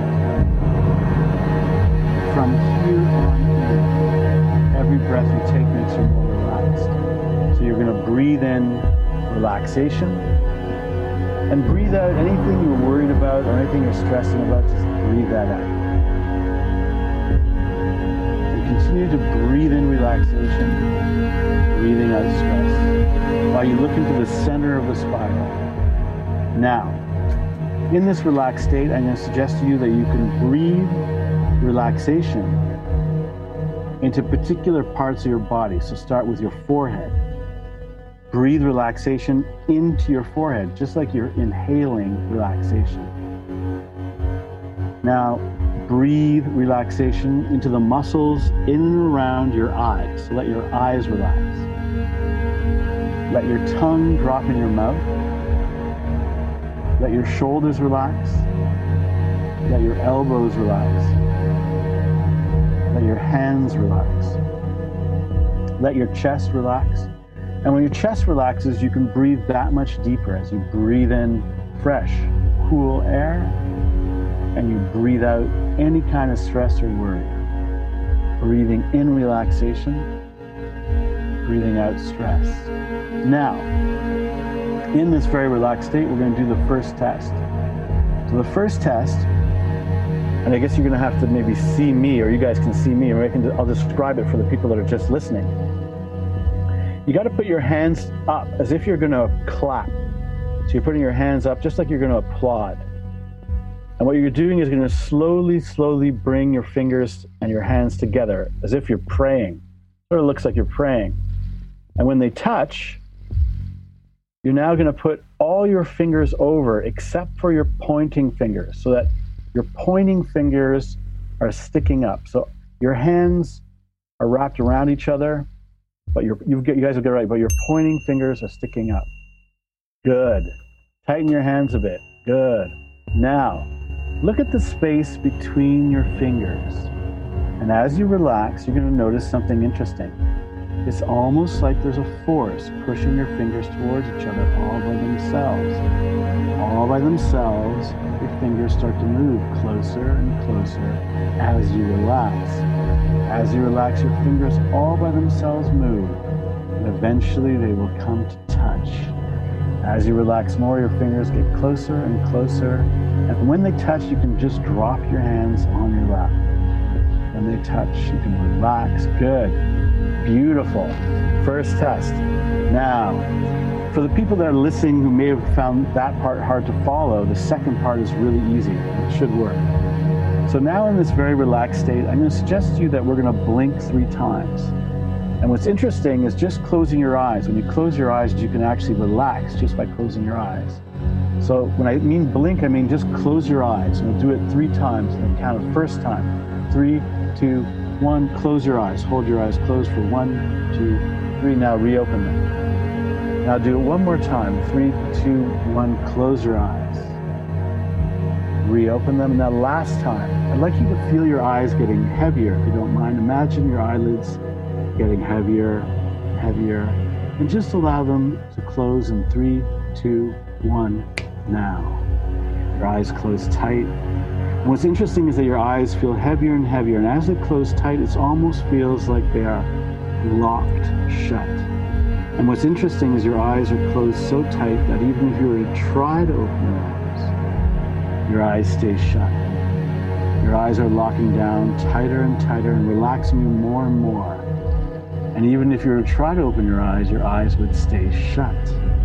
In fact, the more you try, the more they stay shut. The more you try, the more they stay shut. In fact, you can try to open your eyes. You can try to open your eyes now. The more you try, the more they stay shut. If you cannot open your eyes, on the count of 3, 2, 1, you will be able to open your eyes in 3, 2, 1, now. There you go. So, of course, we can't see the people in the audience, but those are 2 very interesting tests. So, could you open your eyes? No, I had a hard time. Yeah, there you go. Respond well to hypnosis. Yeah, I definitely felt them. I was able to open my eyes, but it was more of a struggle than I expected. Like There it you took go. me like 3 or 4 chances, yeah. and I had to really pry them open. And I had to like turn the volume down on the video halfway through because it was kind of starting to come over top of your voice. So I had to like break out of the trance for a second. Graham was in the whole time, and I still had trouble opening it. Everyone in the chats is saying, "Holy moly, wow." Wow. Yeah, that's a crazy one, Nate. What that is you what you experienced is your conscious and your unconscious at the same time. So you were like, I can open my eyes, but I also can open my eyes. Yeah. And that's the two sides of you right there. And sometimes when people are hypnotized and they're doing like crazy stuff, like they're chickens or that kind of thing, they'll say, I knew what was happening the whole time. But you were like a chicken. How did you know that? And that's just weird. The unconscious mind goes off on its own. That's what was weird about it. I was because for a second there I was lost, and I was like, "Oh yeah, you're already asking me to open them," and then I was like, "Okay, I'll try to open them a little bit." So you're aware of what's going on, but then I was like, "Oh, actually, they're not opening. Maybe they are stuck." Yeah. And then I'm knowing it's happening at the same time, which was kind of weird because when I watched your show, there was that's what I noticed with some of the people that were hypnotized. It was like they were still somewhat aware, but they were doing all these crazy things. Yeah, like one of the reasons why that I should. This is a TEDx video, TEDx I did called "Is Hypnosis Fake?" And a lot of people, I still get like thousands, well not thousands, but like enormous numbers of emails from people or messages to people who are like, "You know it's fake. We know it's fake," and I'm like, as you know, it's not fake. And it's just funny that people are so sure of themselves. People are like, they're so crazy sure.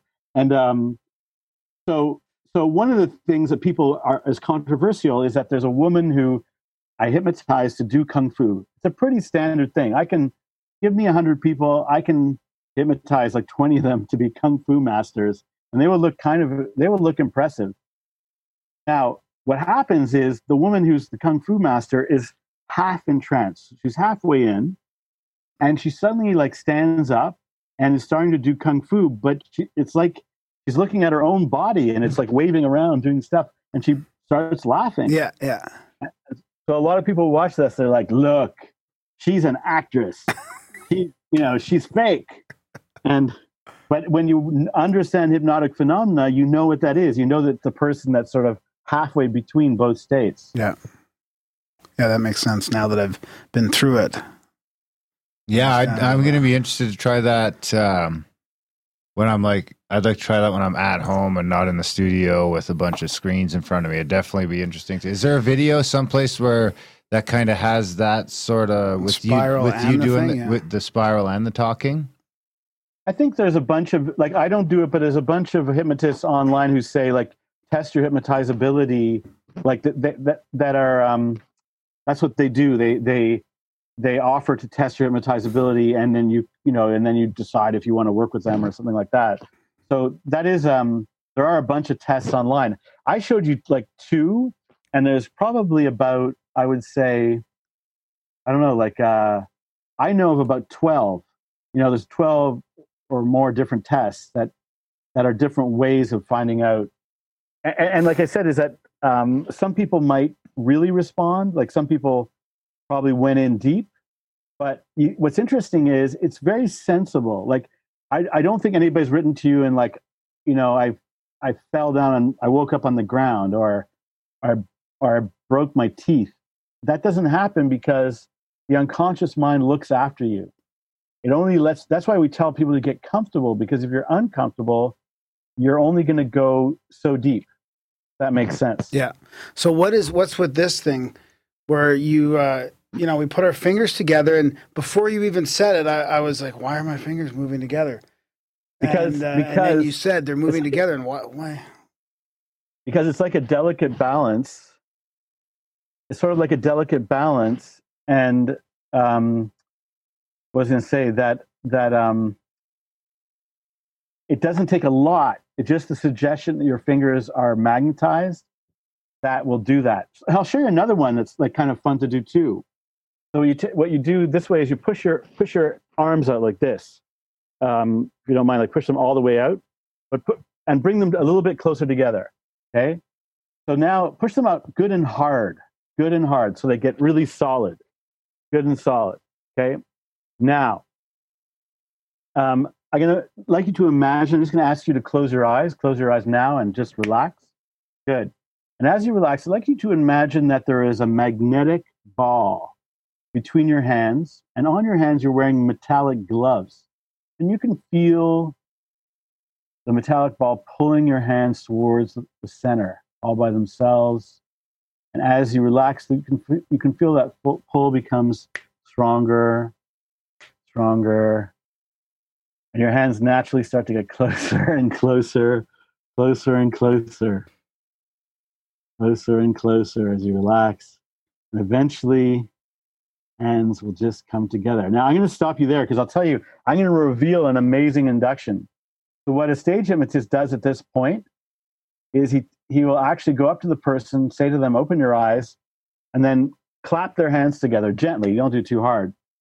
And then say the word sleep. In most cases, a third of the population, if you do that, drops into deep trance. Why? Because they thought there was going to be a magnetic ball between their hands. That's what you told them. Like they were seeing it. And then you clap the hands together and they're like, what happened to the ball? But they're like, where am I? And then you say sleep and they're like, okay, I'll just go to sleep. Wow, and then that's they do it. crazy. Do you know what it is about the third that's different? Like, what, is there something in their physiology or something in their neurology? Yeah. I'm thinking of making a documentary about this. I actually think it's a positive thing. It's sometimes portrayed negatively because it's associated with gullibility. Yeah. But I don't think, but there is research on this, and there's no indication that people that are more prone to hypnosis are more gullible, less gullible, more intelligent, less intelligent. The correlation, the one research correlation is that they tend to have a stronger visual imagination. So people that are more hypnotizable, like experience the world more in pictures, which makes sense, or in sound. So they're just more and less in words. So those people tend to be more hypnotizable, but it's all kinds. Like, for example, athletes are disproportionately hypnotizable. I'm not sure why. Artists are hypnotizable. People who smoke pot are more hypnotizable because I think pot itself is hypnotic. Like if you want to understand hypnosis allows you to kind of go deep into things. Like you look at a coffee cup, and you go into trance, and then like you understand the coffee cup. That's just like smoking pot. When you smoke pot, you're like, you look at a cheeseburger and you smoke pot, you're like, whoa, cheeseburger. Like you go into it. So it's a similar principle. So people have visual imaginations, people that are athletes, and people that smoke pot tend to be more hypnotizable. Awesome. Well, you're an athlete and I smoke pot. There you go. There you go. And we're both easily hypnotizable. Yeah. I mean, I felt really relaxed. Like that was one thing I was able to relax, and even from the beginning. So I think that probably helps, like just meditating and just being quiet and trying to relax on a regular basis. Derek's going to be doing that all the time now. So one thing I do want to talk about before we end up running out of time is my favorite part of the movie was you and Dr. Epstein staring at each other in that I love you exercise, and you did that so well. I was just laughing because it keeps going to both ends. You're just staring at each other's eyes. Oh my God. So we should probably touch on that part and the meaning of that. Like that's pretty important to me. That Yeah. So this is from another documentary called "You Are What You Act," and I should explain that in the film, like you guys, I think like I'm really interested in hacks, and I think that hacks allow you to get more out of life and get deeper into things. And this guy Epstein is a guy who claims to have hacked love. Yeah. And it's interesting how he figured it out. And I think he's correct. I think that first of all, you can't totally hack love, because I know a bunch of people thinking, oh, show me the hack for love and I'll do it on Louise in accounting, you know? It's kind of got to be mutual still in a way. Yeah, there's still a bunch of rules that apply, and you can't be in a way an idiot. Yeah, there are a bunch of rules that apply. But you can hack love in the following way. So So Epstein, what he did is he studied arranged marriages. And at first, anybody who hears arranged marriage, they're like, whoa, that's, I would never do that. That's terrible. But if you look at arranged marriages, you find out, so this is usually in places like India, Africa. If you look at arranged marriages, a certain percentage of them are very happy. They love each other. They will describe themselves lifelong happy, right? Which is not something you hear that much about conventional Western marriages. So he studied it and he found out, well, what's going on? One of the things that's going on is that people in arranged marriages didn't get to choose who they were in love with. And then they realized, I got to do something. I got to work on this to make it work, because I don't want to be in a life forever where I don't love the person I'm with. So they practice love. They do more loving things. They do it either consciously or unconsciously. And so Epstein tried to break down the behaviors that are part of acting in love. And when he did that, he made 40 exercises. So when I went in the film, we did some of the key ones. So one of them is eye gazing. So eye gazing, I really recommend. It's basically where, so you can try this right now. If you're listening to this and you're with your boyfriend, girlfriend, lover, I mean, you can even do it with your dog. I'm serious. You can eye gaze with your dog. You guys can eye gaze. Yeah, just do it now. Just look at me now while he does it. Yeah. I spent enough time eye gazing. No, eye gaze, and then we're going to follow his instructions. Let's try it. It'll mess up the dynamic of the show. I stand by eye gazing 110%.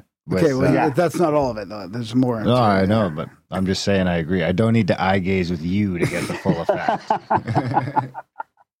Anyways, so the people that are listening, because there might be people that are wondering, hey, how do you eye gaze? I can give you a really simple technique. So all you got to do is sit and do something in a relaxed place with somebody you like, and you look at each other, start right eye to right eye, and then just relax and breathe and play relaxing music, right eye to right eye. Then you can switch left eye to left eye. The reason I say that, when people eye gaze, they always mess it up because they go, what eye do I look at? They always go like, so you tell them, okay, right eye to right eye first, then switch.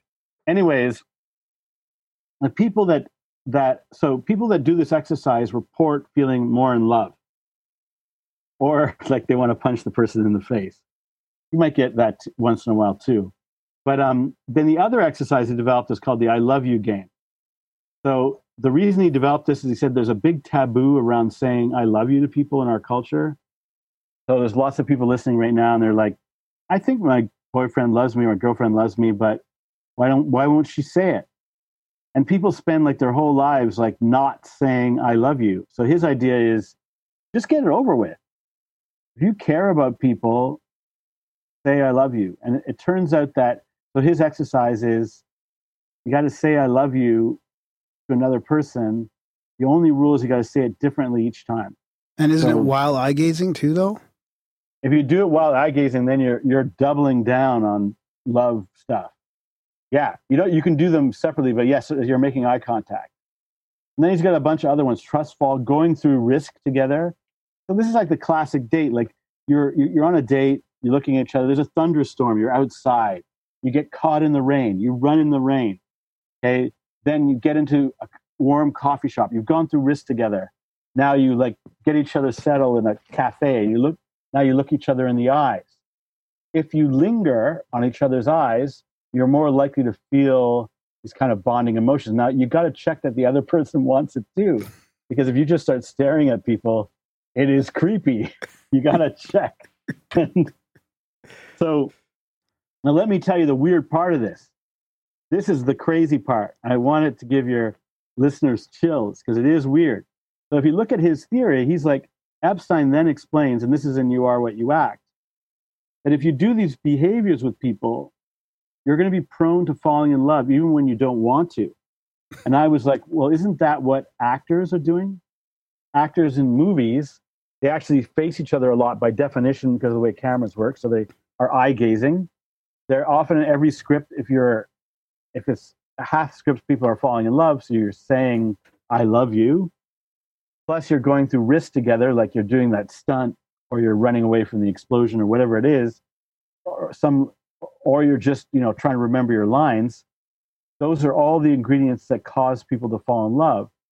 And so his theory is the reason why Brad Pitt or movie stars are always getting, falling in love, getting married, then breaking up isn't because they're superficial and they don't know what they want. It's more likely because they're acting out these behaviors in every movie. And then they're like, wow, and we're wired to enjoy new love. So you're like, I do love Jennifer Aniston, but I also like Angelina Jolie, let's just be the way it would work. So in the movie, we think the theory is that explains Hollywood, all the weirdness of Hollywood love affairs. I remember, wasn't there a study? If I was actually just searching for it, I can't seem to find the one I was looking for, but my wife and I did it when we were on a road trip a little while ago, and it was like these 36 questions to fall in love or something like that. And I had got it from an article, and it had gone that this scientist, I can't remember his name, but he had done these studies back in the 70s or 80s or something like that, where he did all these couples, and eye gazing was part of it at the end. You did so long of eye gazing, and there was 36 questions that they asked. And it was something like 25% of the fucking people in his study got married. Yeah. Not surprised. Yeah. That's because we're psychological beings. And if you do the psychological behavior, you often get the result. Now, what he always explains is that it does require that you be compatible or copacetic, meaning like Epstein says, there's probably 300,000 people out there that you can fall in love with, which is a lot, but it also means that you can't fall in love with everybody. If you guys don't have natural chemistry, you don't have some common values, you don't get along, it doesn't matter how many love hacks you do. Like you actually might temporarily fall in love and then quickly start to hate each other or something. Yeah. But and what is revealing about this, and like the way, like, because you might ask, like, how do they know what they know? How can they be so sure about some of these things? Well, there's a really easy way to figure some of this out. Take people who everyone agrees are totally in love. We all know couples where they're like crazy in love with each other, or they're going through that phase, or we've all gone through that phase ourselves where you're crazy in love. They isolate couples like that. So they get like 10 couples, they're all crazy in love. And then they study them and they find out they do specific things. So they look into each other's eyes a lot. That's part of it. And they don't even notice they're doing it. They tend to sit in each other's eyes more. They say affectionate things more. They kind of think their partner is capable of magic and weird things. They're just more, there's a bunch of behaviors that go with people being in love. And so they can, now what they're trying to figure out how to do is, how do you reverse engineer that? And you can reverse engineer it from the things you see in You Are What You Act, which, by the way, is going to be on the documentary channel, CBC documentary channel, April 23rd. Nice. Or awesome. you can get it on iTunes too. You can get it on iTunes. Actually, I got it on, I don't know where I watched it, on CBC, I think. I think somehow I got access to it. Oh yeah, I think in April it might be. If I remember correctly, that it might be free in parts of Canada. Yeah, which is great. Yeah, I just did the little. I hacked into my little shot. You know what I did? Record. It's got the voice actor. I just said, "You are what you act," and then boom, came on. Really? Holy shit! Yeah. Oh, you hypnotized your DVR. My cable. We got some rumblings in the chat of some rumors that Irish people are not hypnotizable. Any rumors to that? Any truth to that? I would guess to the contrary. But it is true that some people are more like Indian people are more hypnotizable. But like when I worked in India, I think African people are more hypnotizable. But you can't make that generalization about a culture, like meaning with like there would be no hypnotists in Ireland if it was true that they're not very hypnotizable. But my experience has been above average Irish Really? Totally hypnotized. I was Oh, yeah. wondering if it was all that like harsh Catholicism. You know what I mean? Like, I wonder if Could be the booze, Like, too. you know, I could see. Jesus Christ, Graham, you can't say that. Now you've made it. You can only say good things, or it's racist. You made it racist. Okay, what were you going to say about Catholicism? Well, I was going to say, like, it makes sense that Indian people might be, because their sort of worldview or their outlook on life has a lot of room for that, and you know, the Exactly. soul and the body being different. So it could be a cultural thing. Yeah, like, and they're more comfortable with the idea of like relax, go into trance, because it's Meditating and yoga, Yeah. and, you know. Yeah, but here's the thing, you know, Catholicism is a great example, because one of the things that is hard to understand about hypnosis and worth understanding is that it's going on all the time. So one of the things that's weird is we'll see, if you went to a hypnosis show, you'd go, whoa, that's weird, crazy stuff. I've never seen anything like that. But actually, if you go to church or if you go to yoga, you actually see hypnotic phenomena. So let me explain. One of the rules to hypnotize people is to create eye fixation. So eye fixation is when they say, look at that spot on the wall, or look at that icon. So when you go to church, they've got like the crucifix right in the middle. Then they've got the incense going slowly back and forth, Just basically, and then they talk in a monotonous way. It's basically, and the people are just staring ahead. That's trance behavior. Now, and then they sit there for a while, and then they wake up. Now, it's even more obvious in yoga, where I go to yoga, and some yoga classes, I'm listening. I've told my teacher this. I'm like, everything you said is exactly the same as a hypnotic induction. Now, so you would go, okay, you mean that people doing yoga are hypnotized? I'm like, well, look, they're doing exactly what the teacher is telling them to do to the inch. They're not complaining. They're not making any sound. They're deeply relaxed. They're looking inward. People often in yoga are hypnotized. But if you ask them afterwards, you say, how was your yoga trance hypnosis class? They'd be like, what are you talking about? They'd be, I was in full control the whole time. Just like the people in hypnosis who were like the chickens. They're like, yeah, I knew I was being a chicken. They're like, yeah, I knew I was doing lotus position. Like nobody was like, but you were doing it exactly when they told you, exactly as they told you.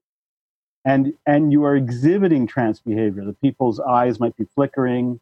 They're breathing in a trance-like way.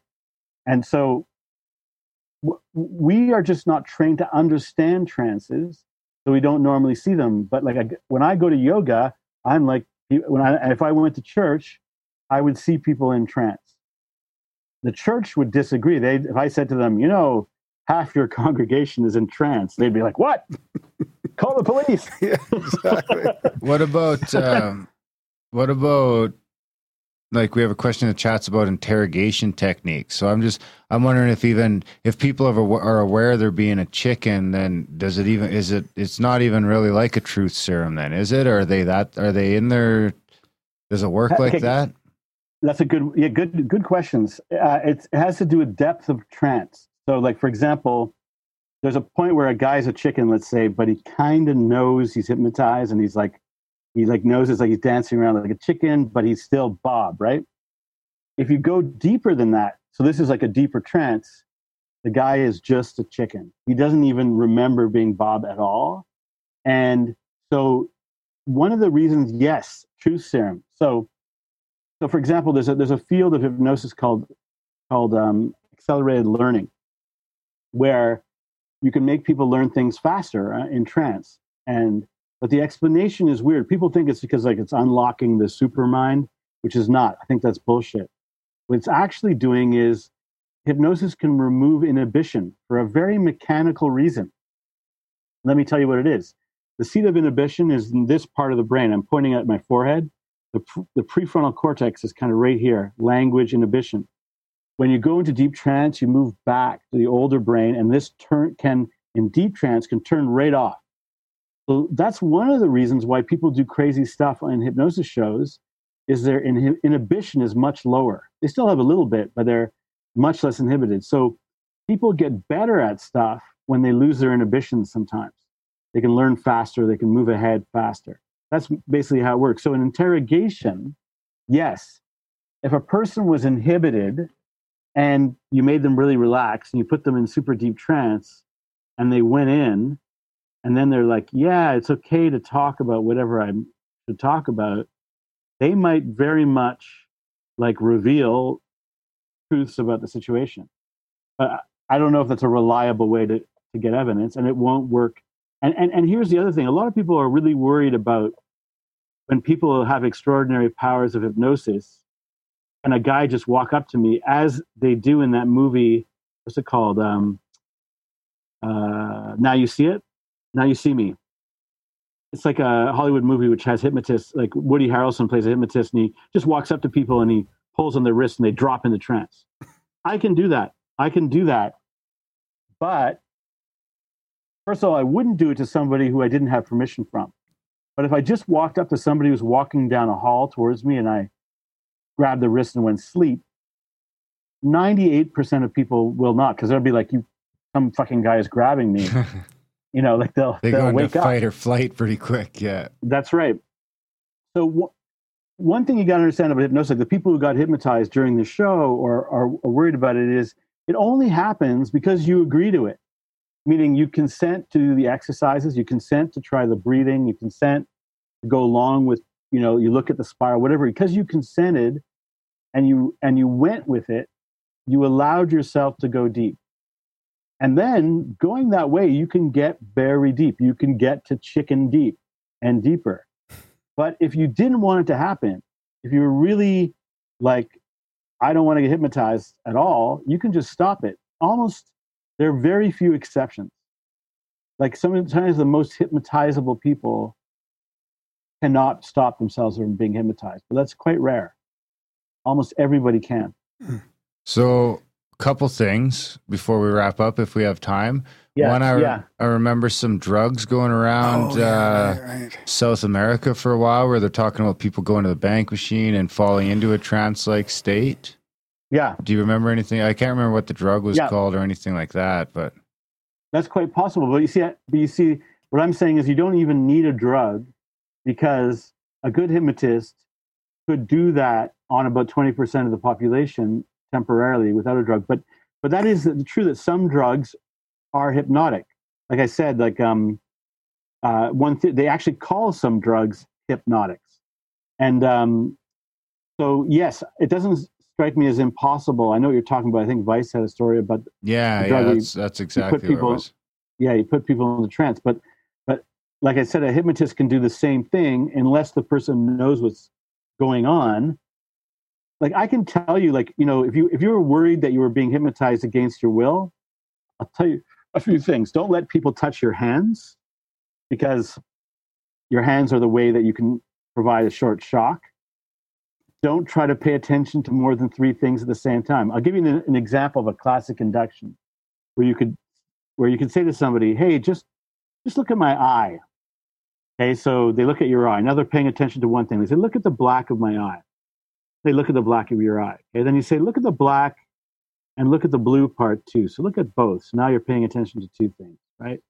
Now I say, "Look at the black, look at the blue, and for a second, look at the white, and all 3 at the same time."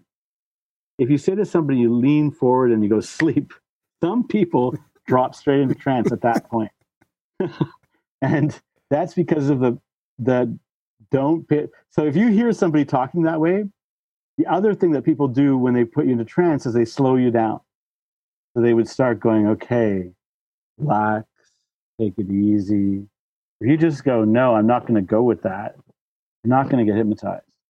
But my reason for saying this is I think people are nervous about it, and they shouldn't be. Hypnosis is great. Like one of the things I do is I demonstrate you can create so many healthy altered states. I can create drug states. Yeah, I was going to ask you about that, because you're going to teach a course in the fall, right? About that. Yeah, yeah. So I do a thing called the hypnotic bar, and so let me tell you how it came about. I was working at a rehab, lots of drug addicts, all kinds, and I got into kind of a bit of a debate about. I was really curious about the blood-brain barrier. So the theory is that the most drugs don't really make it through the blood-brain barrier. What they do is they affect the chemistry of the brain to produce the high by reducing the brain's ability to alter its chemistry in a certain way. So I was like, I believe, for example, that anything that's good that happens to you, like feeling pleasure, feeling high, feeling euphoria, is produced by your brain. It's not produced by the drug. The drug's a bunch of crap that somebody's, burned out of a plant. But your brain is what makes you feel this crazy, euphoric, wonderful feeling. So what I started doing, so I challenged these people in the rehab. I said, I bet using trance we can recreate any drug. And they were like, no way, man. I spent the last 10 years of my life doing heroin, ruining my life.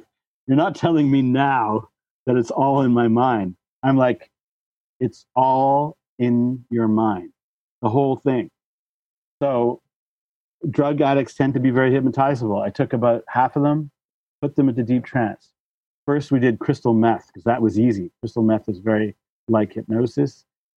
They experienced crystal meth, hallucinations, disassociation, everything. Then we did ecstasy. Ecstasy is an easy one to do.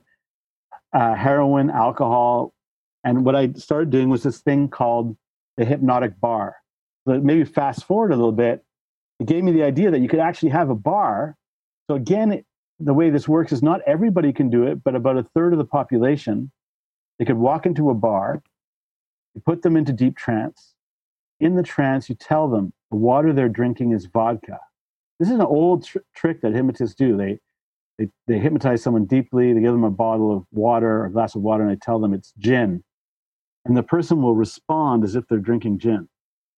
And they will get drunker. And so I took a bunch of people that did in Toronto who were totally sober, gave them shots of water. They were hypnotized, I think it was tequila, and they got drunker and drunker. And most of them could not pass sobriety tests. They could not walk a straight line. They kept cracking up. They fell down. And then in an instant, I could make them sober. Snap my fingers, they're totally sober. So a lot of people think that this is a crazy stunt that I do, that Albert does, but any good hypnotist can do this, can take a group of people and show them altered states. Like I have a particular technique to do it, and I'm kind of like, I'm the first one suggesting that it's a generalized phenomena, that all drugs are in the mind anyways. Why not recreate them naturally without side effects? I wonder what that's like for addicts. Is that healing or triggering at all? Is there any? You're perceptive, because one of the problems was, of course, a lot of the addicts are, could you hypnotize me to be on heroin again? Or could you hypnotize? Yeah, because of course it brought back the whole thing for some of them. And I realized that a rehab would not be the best. Yeah. It just happened that's where I noticed it. But I realized after that, probably doing this in the rehab is not a good idea. Yeah, exactly. Yeah, that's what I was thinking. Yeah, you don't want them to go into any of those states, really. Yeah. But a lot of them benefited, I think, in sort of realizing that, like the miracle. Let's say you're addicted to heroin or you're addicted to cocaine. You think cocaine is the most fantastic thing in the world, or you think heroin's the most amazing thing in the world. But think about it. Your body is the most amazing thing in the world. It's your body that made those feel those, that made you feel those things. Yeah. It's your body that's amazing, and you just got to find a way. Just don't be lazy. What drugs are is a lazy way. Like you can use a lazy technique to get yourself high, but you can get yourself high naturally. Any athlete knows that. Yeah. You can, the runner's high. It's a real high. Yeah. Awesome. Absolutely. That sounds great. So how do people take that course? So I'm starting a thing. I'm a bit ahead of myself here, but if you subscribe to my YouTube channel, we're going to advertise it there. That's probably the easiest way. So there's a bunch of things. So one is the hypnotic bar. Yeah. The other thing is generally I'm going to do a teaching hypnosis course. Yep. So my YouTube channel is just Albert Nerenberg, my name, which I have to spell it because most people can't spell it. It's Albert that everybody knows how to spell, but Nerenberg is Nerenberg. It's all E's. Nerenberg. So if you go to YouTube and just, there will be trailers for the courses over the next few months. Awesome. Did you say E-N or E-M? E-N, like Norman. Yeah. Son of a bitch. I did you spelled spell it it wrong wrong? on the YouTube. I'll correct it. I'm sorry, Albert. It's all right. Don't worry. It happened to me my whole life. So, okay. That makes me feel better. Well, now, that hour and a half fucking flew by. This has been fantastic. Yeah, it's really been a did. great chat. Yeah, we'll have Thanks to do so this much. again sometime. Yeah, if you're ever in Yeah, for Calgary, sure. yeah, come by. Might be. Yeah. We can get you in the studio. We'll hypnotize Graham. We'll get him on YouTube doing a bunch of crazy Yeah. stuff. Yeah. Great. That's right. Next time we'll do some crazy chicken stuff. Absolutely. I can't wait to get into the chicken Just stuff. don't get me high. We won't get you high. Can we get you pretend high? No. Hypnotized high? No. Does that break your sobriety if he hypnotizes you to think you did some shots? I relapsed on hypnotism. Oh, son of a bitch, that fucking Albert Nerenberg. Wow. All right, buddy. Right Thanks on, a lot. Albert. Thanks for coming. Have a great hanging out with night. you guys. Yeah. Okay, you take care. too. Thank you. Okay. Okay, bye-bye. All right. And that was our chat with Albert Nerenberg, the hypnotist, the laughologist. I mean, we didn't even get into the laughology. What's the Well, have Laughologist? you seen those groups of people around doing the laughter religions and stuff? They're laughing in the park, and like it changes your whole Really? thing. I mean, part of the guy in the movie, You Are What You Act. Are they telling jokes or anything? The laughing guy's in there, and when he's talking to you, he keeps giggling and laughing, and I mean, he's just laughing all the time, and Really? changes your whole state. Yeah, We should start. he's a laughologist. I mean, but we didn't even have time to get into that. Maybe that's what we could do with the Back Bay there. We could suggest a Laughology church. There you go. The Church of Laughology. Would you be the minister? You're not very funny. We should get you up on an open mic night. Oh, for what? To do what Just on an to- open mic just for night? fun. Just to chat? To say poems and stuff? Would you say a poem? No. I What's thought an maybe open you mic would- for? Yeah, To you just tell say some anything? jokes. I'm not telling jokes on open night.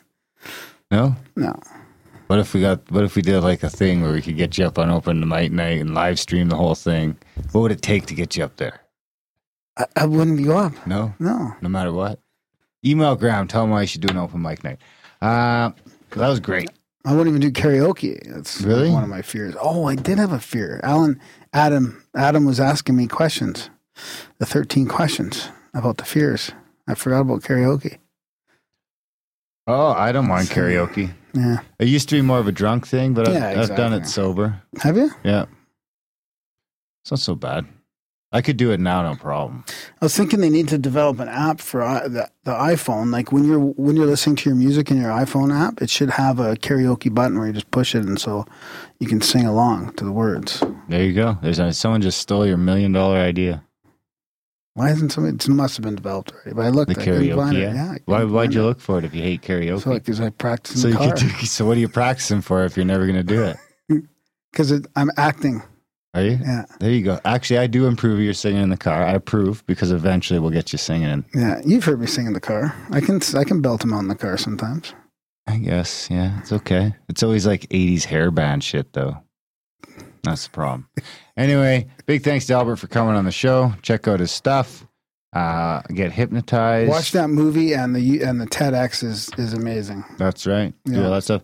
While you're playing around on the internet, head over to grimerica.ca/support and grimerica.ca/support. Support the show. Support the show. It's the best thing to do. Because head over to It's a dual grimerica. induction right there. Yeah. Head over to grimerica.ca/support, guys.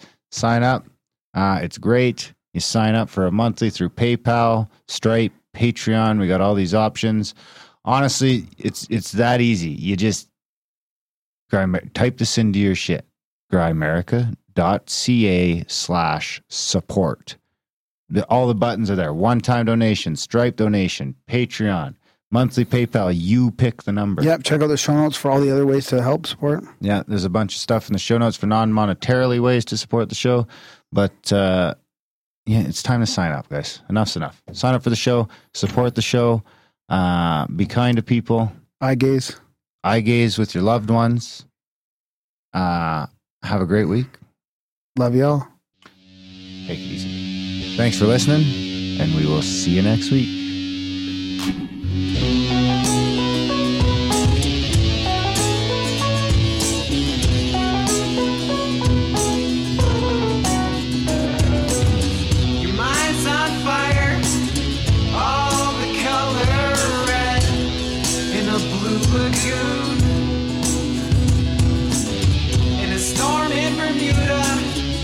dive bombed into a seashell swoon. Maybe your easiest dreams make sweet perfume.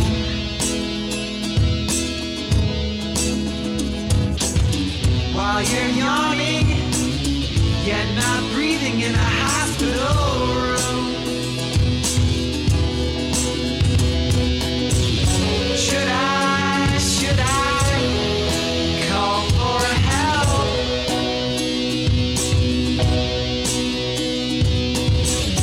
We are drowning in this ocean swell.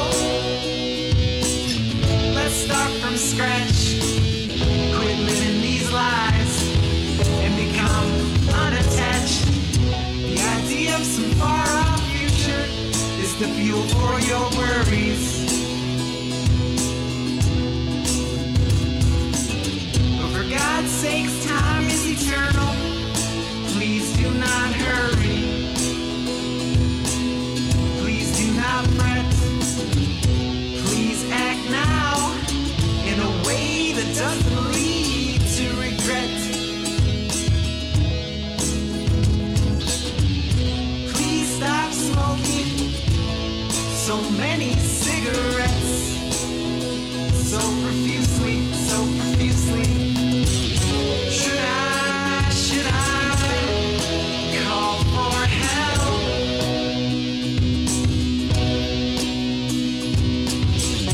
We are drowning in this ocean swell. Let's start from scratch. Quit living these lies and become unattached.